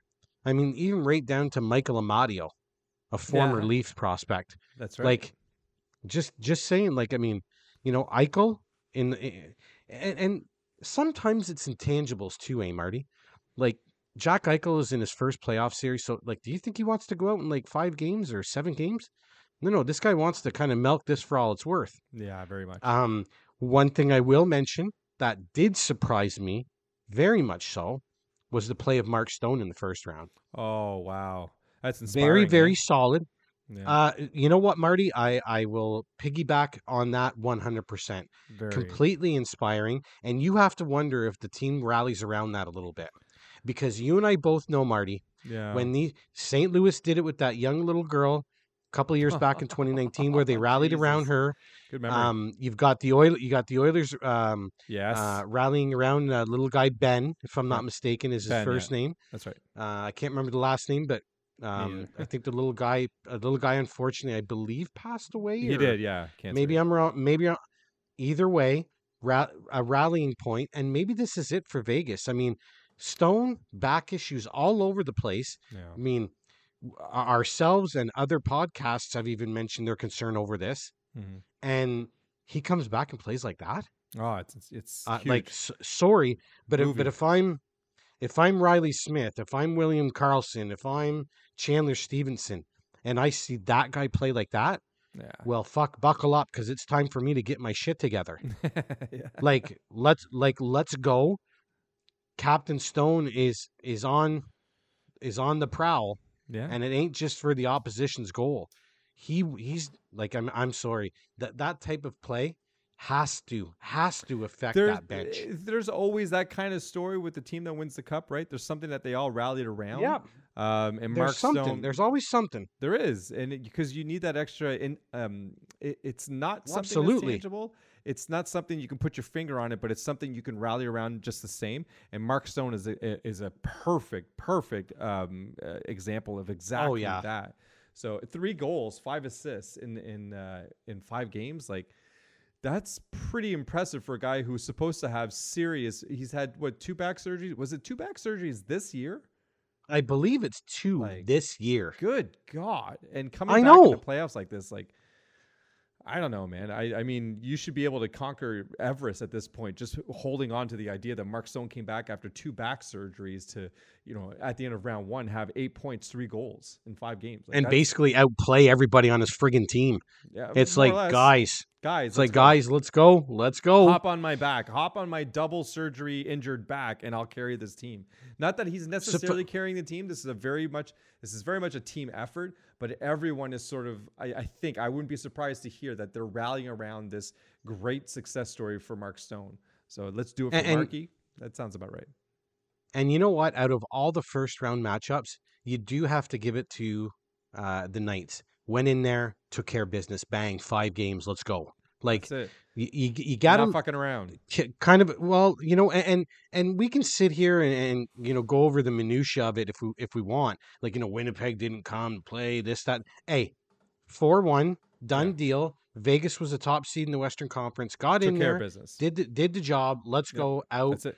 Get some rest. By all rights, were they not one of the only teams to do it exactly the way we expected them to? I mean, I know Carolina beat the Islanders, but they beat them 4-2. They did it 4-1. So they get the extra edge, in my opinion. And of course, my predictions, bet as always. Bet as always. I went out and picked Winnipeg, all because of Connor Hellebuck. Thank you very much. I think we can leave this series behind. So well done. Let's move on. I finally get to talk about Edmonton. Okay. So you are? That was my next question. Am I carrying this segment? No. So what I am going to say is I almost fucked it up, though, because at the summit, I did predict that Edmonton would win. And as soon as the words left my mouth, I said, what am I doing? I'm just ruining it for my franchise. I've just sunk them completely now. And then you guys had a little bit of fun with that. Oh, LA is up now 2-1. Oh, LA just scored. Like, screw you both for that, you and Joel. But listen, Edmonton, I'm not going to say they came in and took care of business, because there was definitely some moments I felt, Korpisalo, no, you're going to be the difference maker. But at the end of the day, no, the difference maker, in my opinion, Leon Draisaitl. Leon Draisaitl is your playoff performer, which is great. I'm all over it. We are legitimately going to sit here and actually suggest that Connor McDavid did not show up. I'm not saying he didn't play well. But for Connor McDavid standards, 10 points in 6 games, only 3 of those are goals, is not Connor McDavid showing up. He got 2 goals in 1 game. So I'm sorry, but Connor McDavid has yet to show up to the playoffs, which is fantastic because they won the first series on the backs of Leon Draisaitl. That's the great thing about this team, and we all know this. You can lean on Draisaitl or you can lean on McDavid. Hell, you can lean on Bouchard because he himself is having quite the fucking little first round, or he did have himself. Like, oh my God. And actually, someone pointed out a very good stat. Since Tyson Barrie has been traded, Bouchard has gone off for more than a point a game. This is Bouchard's team now. Thank you, Darnell Nurse. You used to be a defenseman for Edmonton that we would talk about. You are no longer that kind of player. Because quite frankly, you know what, at this point now, just collect your paycheck. I don't care. Keep your mouth shut. 3 assists in 6 games. That's all you've got. Fine, whatever. Do your job. Stay in the plus, not in the minus. And he's done that. He's a +4 on 24 minutes average time on ice. But Bouchard, averaging 24 minutes, he's a 0. He's a 0 in plus minus, but he's more importantly 2 goals, 8 assists. Bouchard is my man. So Bouchard and Draisaitl got us through the first round. That's my opinion. I know Skinner played okay, not great, played okay. Campbell came in, saved the day for the 1 game, went back to Skinner. That was the right play. But at the end of the day, Skinner, 343, 890. You're not winning us games. Draisaitl and Bouchard are. That's what I'm saying. Oilers did what they needed to do and got what they needed to get. And that is average goaltending. when you've got Leon Draisaitl and McDavid, I mean, come on. Nugent Hopkins has a 100-point season. Hyman over 35 goals. Like, hello, please, you know? Yeah. All we need from you, Skinner, is just to kind of stand there, stop a puck every once in a while. Don't blow a complete gasket. Keep one around, and you'll be fine. And I mean, the numbers aren't great, right? Like 3.43 goals against average and an 890 save percentage. Okay. Okay. Not good. Not good. Like that's obvious. The more important stat, though, is he's 3-2. There you go. He's winning more than he's losing for this team. Again, we've talked about it ad nauseum. All they need is just somebody to go in there and make that key save at the right time. That's right. And they got that. They got that in the first round. I actually don't mind a couple of the hurdles that they had to get over. They went through this last year with the Kings. The Kings really didn't change much. So on top of them getting battle tested a little bit, this is kind of what you should be expecting from the Kings to start off with. Yeah. I mean, things are changing a little bit maybe for the Kings, and a couple things that I will mention on the Kings for the Kings is that they certainly have a couple of great positives to take from out of this year. Kevin Fiala, most notably, 23 goals, 49 assists for 72 points. And, man, you got to be liking Adrian Kempe right now. Oh, yeah. Although they didn't get out of the first round, and by the way, he scored 41 goals this year, 26 assists for 67 points. Slacker. So a couple of nice little offensive boosts there for the Kings. They weren't able to get out of the first round, but me personally, I certainly did notice Adrian Kempe on a couple of occasions. Yeah. Sick goals, man. Like top cheese, not much room. So they've got some good things going on there out in LA. But to get back to the Oilers, love what they did. Kind of like the way everything played out. I mean, it wasn't a sweep. They didn't just kind of walk in there and, we're the Oilers, blah, blah, blah. No, there was some adversity. Little bit of adversity coming up here. And all of that, to me, is going to be quite advantageous with your next opponent in the Vegas Golden Knights. I agree. Because you're about to get one of, if not the most complete team that is still in the playoffs. Yeah. And we're gonna luckily they're facing now. This isn't. Brassois played very well, but he played very well against Winnipeg. He's about to face an entirely different beast in Edmonton. So Brassois is going to have to stand on his head in order to get them through, because he's not going to come out of this series with the same numbers that he did out of Winnipeg. It's just not feasible. Every single player on this Edmonton team has a point except for one Philip Broberg. He's got no points. Everybody else at least has 1 point. This is the only team like this. There's no other team in the NHL like this right now. Edmonton's the only team that can say this, where they've got just one guy without a point in the playoffs. So Brassois, Vegas, you're in for it because it's coming at you fast. Like hell, even Klim Kostin, who's only averaging 7 minutes and 42 seconds, has 3 goals and 4 points in 6 games. Even the guys who don't play a lot still score a lot. So it's going to be difficult. Yes, you've got depth. But what definitely helped you was against the Winnipeg series was at the end of the day, you had people who just didn't want to play in Winnipeg. Whereas in Edmonton, this is do or die for a lot of these players. So you're going to have a different sense of urgency coming from this team. So it's going to be a lot more difficult for Vegas to come out of this. Well, I think it's going to be quite an entertaining series to say the least. This is going to be, I would venture to say that this would be right on par with the Carolina Hurricanes and New Jersey Devils in the fashion that this is going to be kind of a back and forth going here. I could see, I could see my eyes hurting here after watching an Oilers and Vegas game. I mean, eyes are going to be a little sore, kind of going back and forth, left to right, because I think this is going to be a little bit of up and down hockey. Yeah. And it's going to be quite entertaining. So you know what? Yeah. Oilers are in a good spot. Big test coming up here. We'll see what they're made of. Oh man! All right, so that's around the boards for this episode, and this might be definitely this is not halfway through the show, but we are going to take a quick commercial break. We're from our sponsors, DraftKings and Raycon, and we will be right back. Light the lamp during hockey playoffs with DraftKings Sportsbook. Right now, new customers can make a $5 bet and score $150 in bonus bets instantly.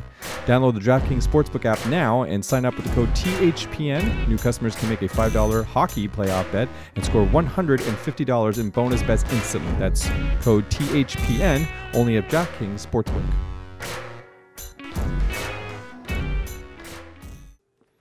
Let's face it, with coffee starting at $5, yes, even without any customizations, and our bank accounts somehow always depleting, we are officially entering a dupe session. Most products do the same thing but are priced differently solely based on the brand name. So a good duplicate, or dupe, is crucial for getting the highest quality at the best price. One dupe you definitely shouldn't sleep on: Raycon wireless earbuds. Raycon is premium audio at the perfect price point, so you can listen to what you want when you want without breaking the bank. Raycon's mission is to prove that you shouldn't have to pay an arm and a leg for quality sound and essential smart tech listening features. You can get a pair and a spare and still pay less than what you would on some of those other more big name tech brands out there. Raycon knows that in this economy, every purchase needs to be perfect. They offer buy now, pay later options. Right now, you can pay as low as $18 at checkout. They have an easy and free return guarantee. They offer 2 years of product protection insurance for just a few bucks. They offer free domestic shipping and flat fee international shipping. They have over 50,000 5-star reviews. 3 customizable sound profiles, earbud tap functions, noise isolation, awareness mode, custom gel tips for the perfect, most comfortable in-ear fit, crystal clear call quality, water and sweat resistant, 8 hours of playtime. I mean, these earbuds are really spectacular. Go to buyraycon.com/THPN today to get 15% off your Raycon order. That's buyraycon.com/THPN to score 15% off. buyraycon.com/THPN. All right, we're back, and we're going to jump right into Check My Fanny. Now, this might get emotional. This might get... Perhaps. If it gets personal, it's not intentional. I'm going to say that right now. But I don't know if I mentioned it. I don't know if it's going to be in the show or not. But I did mention that I had a little bit of cleanup to do. So why don't we just start off by mentioning what's going on in the CFHL? Check My Fanny. Okay, Mike, so, go ahead. Tell us what's going on. Well, fair enough. Let's get into the meat and potatoes here. So we had our hockey summit Saturday. So when this is out on the podcast, it will have been about 4 days that we would have had our draft lottery, which is huge news for us. It happened on April 29th. we had the Demons, Tom's team, had the greatest chances with a 60% chance at drafting Connor Bedard. And of course, the Pawn Hogs, Jason's team, had a 40% chance. He actually had 3 kind of cracks at it. He has his own pick and 2 other teams' picks, so which equaled out to 40%. In the end, the Pawn Hogs were able Yes. to sneak the first overall pick for a second time in, I want to say, like the last 4-ish years. Yeah, Because he did it to me too. The year that I finished last, he was able to snag that as well. Yeah. Either way, the Demons will now be picking second overall. The Pawn Hogs will have the first overall pick and win the Connor Bedard sweepstakes. The Pawn Hogs will obviously have picks 3 and 4 as well. So going to be a busy start to the draft for the Pawn Hogs. Yep. At the same time, we had a potential for division realignment. And the potential actually happened. So, my co-host Marty will be going from the Howe division to the Gretzky division next year. And those Demons that lost out on the Bedard sweepstakes end up switching over to the Howe division. So that will be in place for the next 3 seasons. And that coincides with our league's constitution, which is open this year. And hence the reason why we made this. We talked about it last year, but the switch actually happens this year because our constitution is open, which, by the way, is why all of these proposals are coming out and why things have gotten so passionate. Passionate is the right word. So Marty will be away from me and our division for the next 3 years. That will be up to and including 2026, 2027. So that brings us to the very, very passionate league news that has been happening over the past couple of days. And it has to do with, I don't even want to say the word. Teams that are tanking. Having some fun with it now. Well, we for 2 consecutive years we've broken records in regards to the last place team and their finishing record. Yeah. Listen, I will flat out not be sitting here and will not be using the word tanking.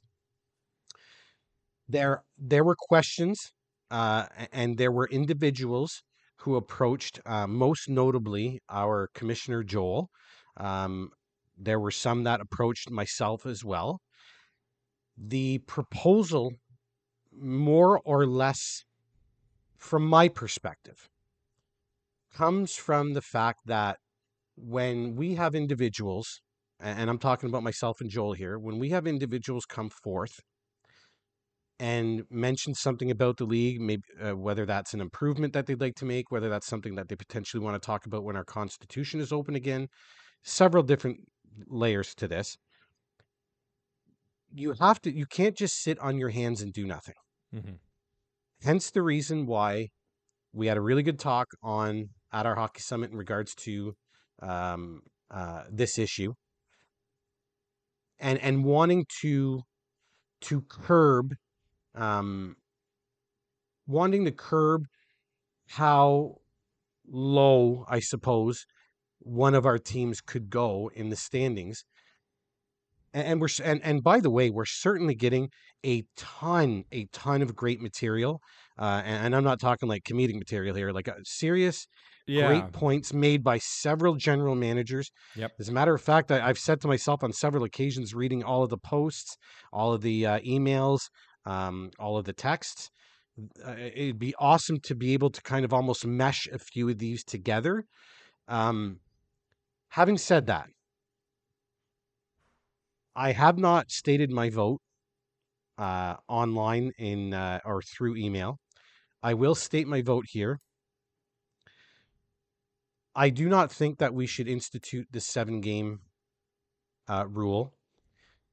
Was I for it before we started getting some other ideas from some other people, and just getting a reading of the room, and kind of getting a sense of what guys want, my initial reaction would be that any kind of issue has now been brought into the forefront. To a certain degree, I would almost say we could almost leave the league just as it is. Yeah. And I know that may come across as a bit of a surprise. And let me, and I know this is maybe a little lengthy here, guys, and I do apologize, but just want to get the feelings out. I actually don't mind the 7 win threshold. I actually don't mind. I think you had a great point, Marty, and I wanted to make a point of that. That yes, you did make a great point in regards to it's not really that hard to get to 7 wins. When you think about it, and when you have a certain roster, if you're all young, that becomes quite difficult.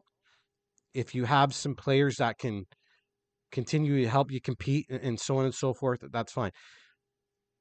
I want to watch the words that I'm saying, because there's been a lot that's been said, and the points for was definitely another good point by our champion this year, Scott. And before I go any further, super 100% well deserved. I'm there. There will Super never ever. 100. Yeah. Oh, super 100, man. I don't know how I can. I don't know how I can. I just like want to that. be super. I want to be clear. There's nothing that will ever be taken away No, from there's no Scott. asterisks. There's no nothing. There's nothing. Absolutely not. There's nothing. When you go over the teams that were in our league this year, and you go up and down that roster, We talked about it all season long on the show. that we is rhymed off the players on his team, and we every single time said, "Are you fucking kidding me? It doesn't matter who he dresses; he's winning that week." And it didn't matter who he played against; he was winning that week. We've said this all season long. There was nothing to be taken away from Scott, and you'll find out soon why I'm interrupting and saying that. I'll say that in a minute, but go ahead, finish. No, but suffice to say, I mean, gotten a lot of great points, but the underlying theme for me that I keep feeling is, I think if there was any kind of an issue, if there really was an issue in our league with the performance of certain teams, I think that has now been put out into the ether. I think everybody has come out with some great points. Do we go into one of those directions? Hey, I'm very open to anything. But again, I will go back to saying that I think the way I'm feeling right now is anything that did need to get across got across. And I actually think that we can kind of leave the league exactly the way it is. I'll even go as far as saying, and I voted. I'll full transparency. I voted to have the switch of teams to another division, and for me, it's more along the lines of just to switch it up, just to have different dynamics, a different general manager coming into your division.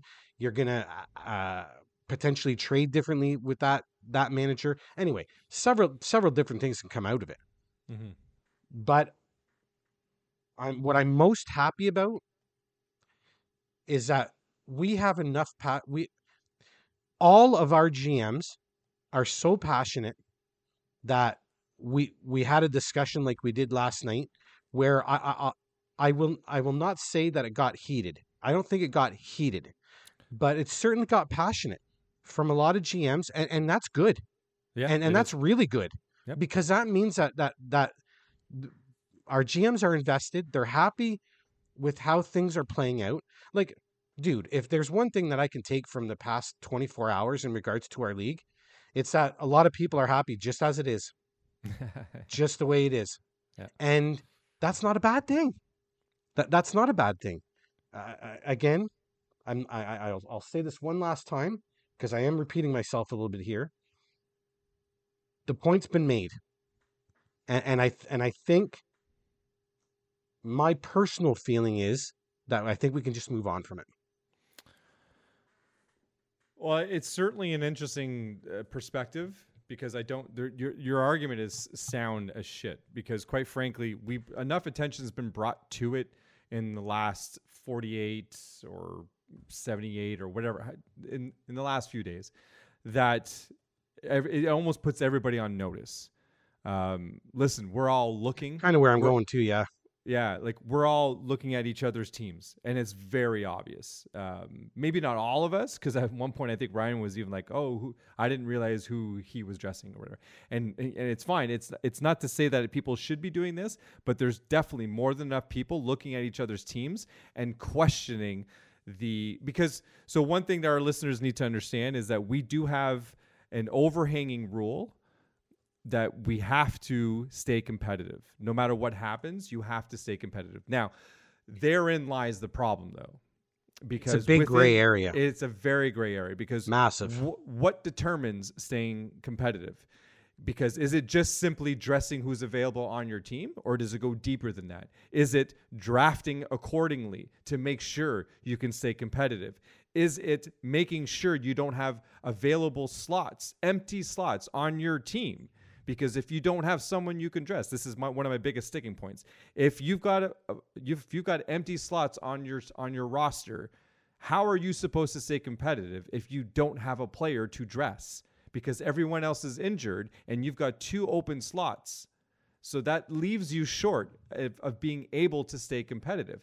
But that also introduces the concept of now I'm dictating how you handle your team. Now the league is dictating who you should and shouldn't be dressing or potentially even drafting because it's taking. And that's kind of what we're getting. We want to try and get away from that. Exactly. Well, not that we're in it. Not that we're in it now. It's just something that we don't want to get into. But that's where you have to tread carefully because once you start introducing a rule that maybe attempts to not allow GMs to have that, then you're kind of inadvertently dictating what they should be doing come entry draft, come mid-season, come trade. You're dictating what should be happening. And then things get pretty complicated therein because you've got this rule. And if you create a sub rule to the rule, now you've really got to be careful because that's where you're really sort of infringing on the rights of GMs to do what they want to do, which is to either develop or not develop. Now, a couple of things I want to say, and this is my moment and I'm going to use it. Right off of the bat, again, I wrote an email, and I'm full disclosure. I wrote an email in the bath on my phone, and I should not have done that. I was way too relaxed. I finished reading Scott's email. I was like, "Holy shit, man! He's making so many good points." And that's what I said at the top of my email. Man, these are a lot of good points. Let me chime in. And what I was chiming in with was the struggle I had with this rule, because like you, Mike, at the time when I heard the rule, I was all for it. But then I started reading all these. I honestly thought this was going to be a slam dunk. And then first it was Jason's counterpoints. And I was like, fuck, man, he's making good points. And then Scott came out with his points. Like, fuck, he's making good points too. Okay, let me get out why I felt this was good and see what people have to say about that to really get a full picture of why this may not be a good idea. Because even up until then, I was still leaning 51-49 on like, I'm voting for this rule. But because, again, I went from 100 to 0, Scott and Jay brought me down to 51-49. I was like, okay, I really need to think this through a lot more. So let me get out some more points here because maybe they haven't considered a few of these other things because my perspective on this was different than theirs. Scott had rebuilt and then won a championship. Jay's been rebuilding for 3 years. With Bedard on his radar the entire time. He's on deck. There you go. And Tom decided like about 2.5, 3 months into the season, I've got a good team. Fuck it. I'm blowing it up and I'm going after Bedard too. These are 3 different ways to rebuild a team and go after success. I, as we all know, have never won a championship. I continue to probably to a fault, believe in the rule that is I have to stay competitive. I will be a difference maker down the road for a different team. I will be that team that runs amok for other teams. That's my role, because that's what we all agreed to in my eye. Listen, I'm not saying this is right, but this is in my eyes. In my eyes, to stay competitive from day 1 to day 0, or to day whatever, not 0, that doesn't make any sense. From day 1 till the end of the season, I am here to win my week. I don't care what's going on. I don't care where I am in the standings. I am aiming to win my week. I will dress the best team that I feel is there. And that's not just dressing. That is drafting, mid-season or entry. That is making trades every single day of the year. I don't care. I'm open to all of it. You guys all know this. I've never won a championship, but in the same breath, I've fallen below the 7-game threshold only once. The only other time it happened was in a shortened season where we only had 15, I think, total weeks. So that doesn't count to me. So my point is my perspective on this is very different, because I go after that championship every single year, no matter what's going on around me. And this year, again, I had a good chance to win. And I sat back watching a team who was the best team in the league. And I can't say that enough, but I'm going to stop saying it now, because I think my point is pretty clear. Scott won deservingly so. His points for was there. I've said it all season long on this show. Up and down his lineup, he had every single player on his team was amazing. Everyone played very well. He managed his team to a T. He deserved that championship. I'm done saying that now. Let's not pretend that there wasn't. And I don't know why this word is taboo. I don't look at this word as taboo. I look at this word as just being, it's another word. It's a thing. Tanking is a thing. We need to stop pretending that it's a word we can't say. It is. And it's okay.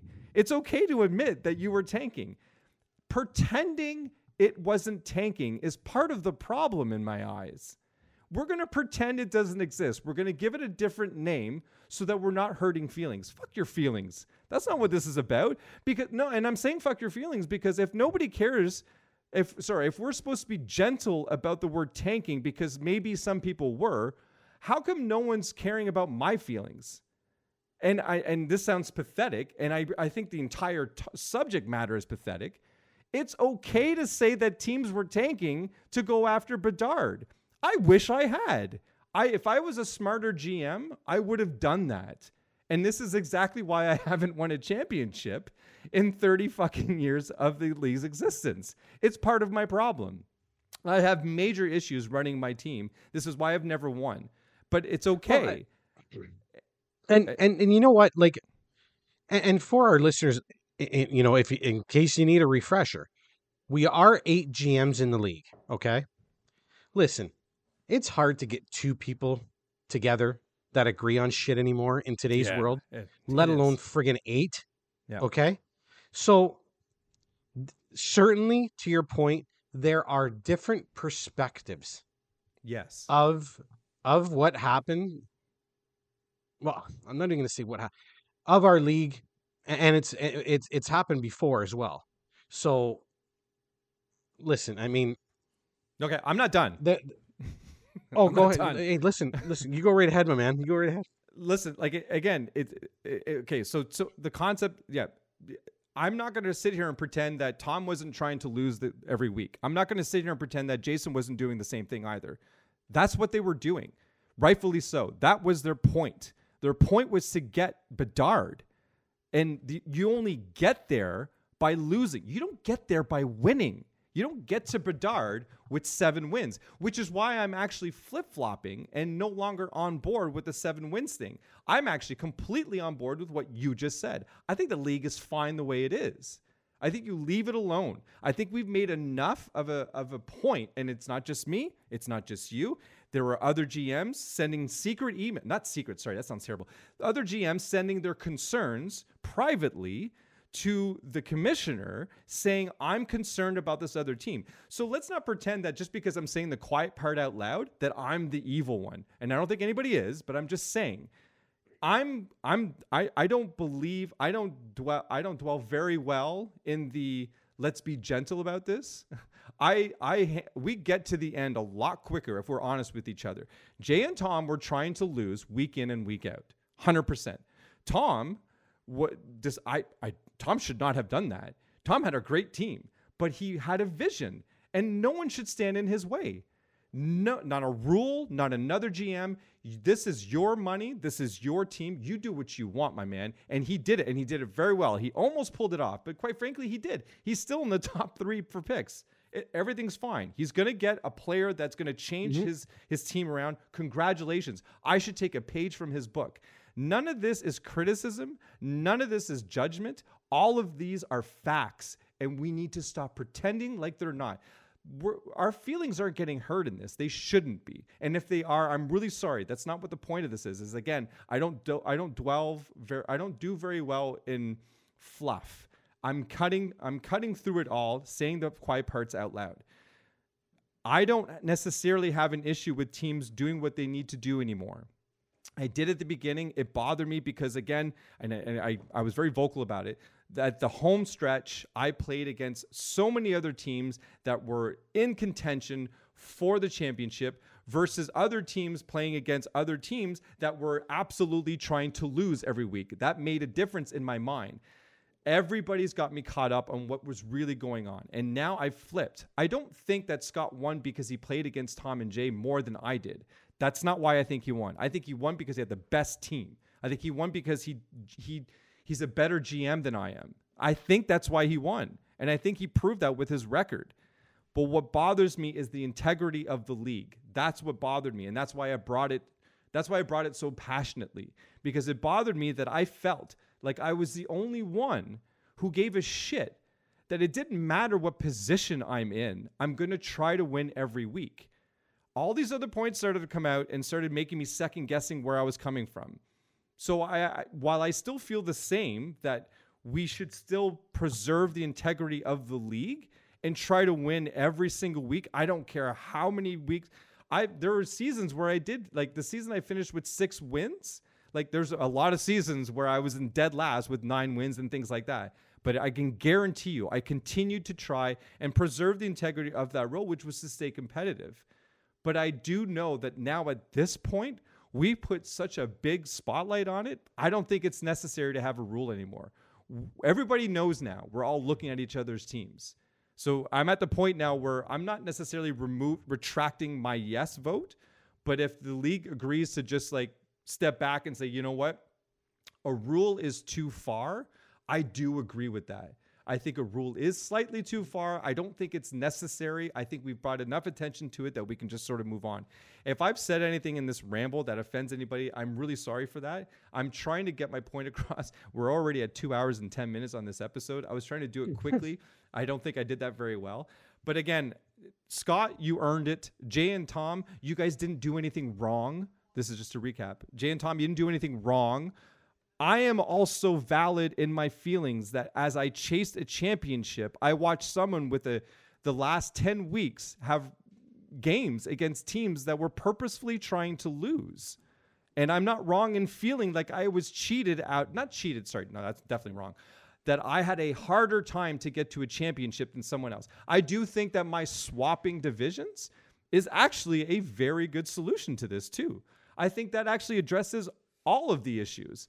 It keeps things interesting. It keeps moving parts going in different directions because the what do we call it there? The strength of schedule changes. It changes where it lives now because we're in different divisions. So I do think we've kind of addressed all of this. I do think there's room to say we're done.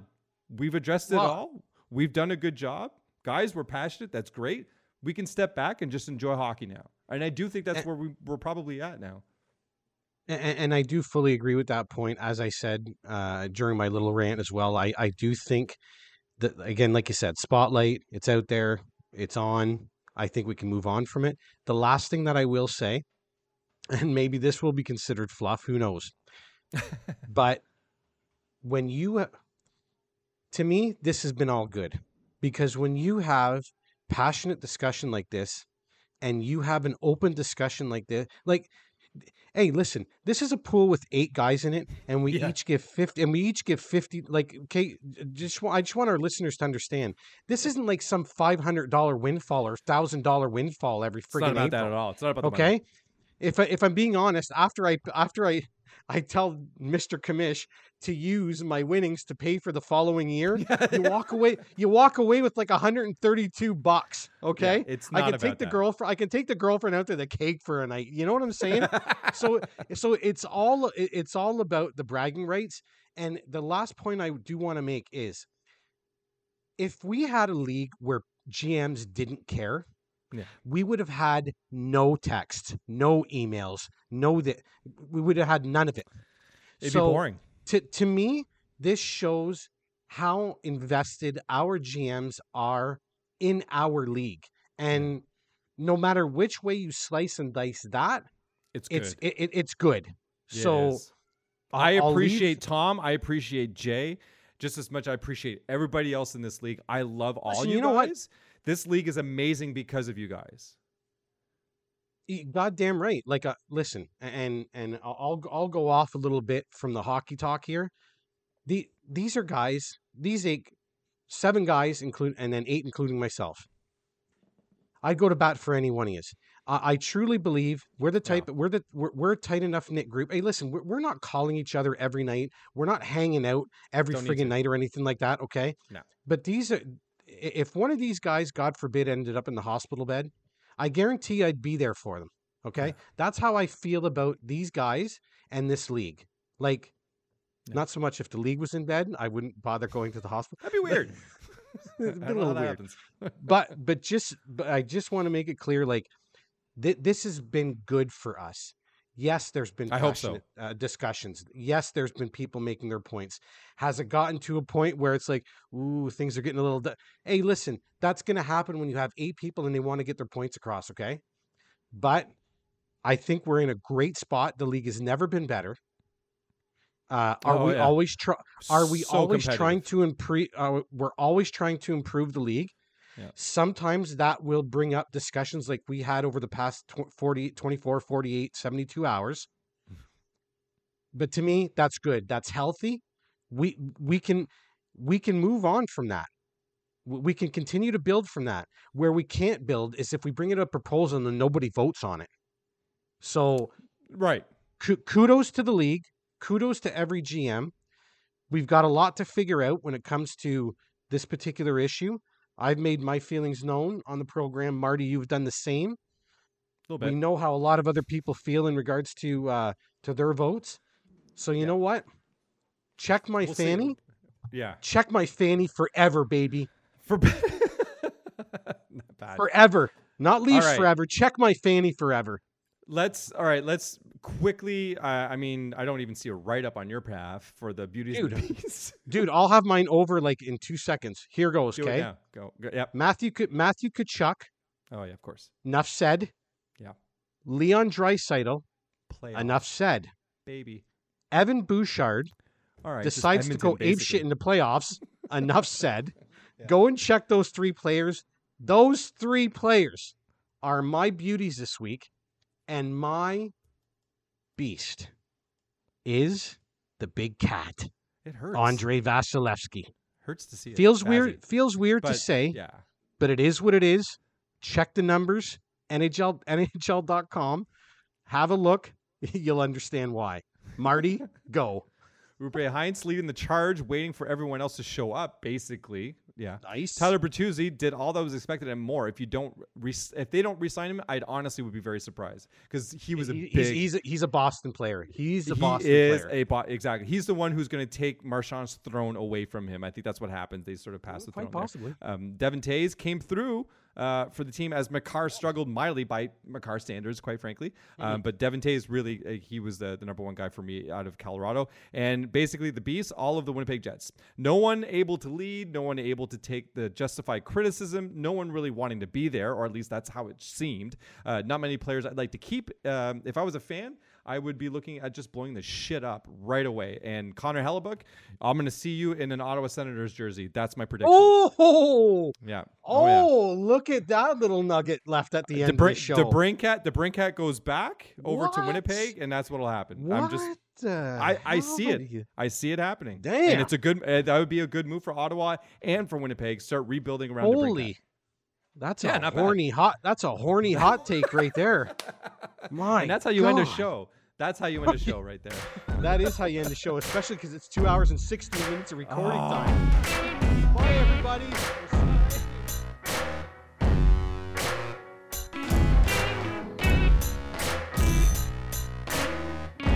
Thanks to everyone out there for listening. If you are interested in reaching out to us, you can email us at 2guys.a league.and.some.guests@gmail.com. You can find our latest episodes on our website at tugalag.com, or you can follow us on Twitter for all of our info. Our handle is @2galag. That's the number 2, followed by GALAG. Thanks for listening, and until next time.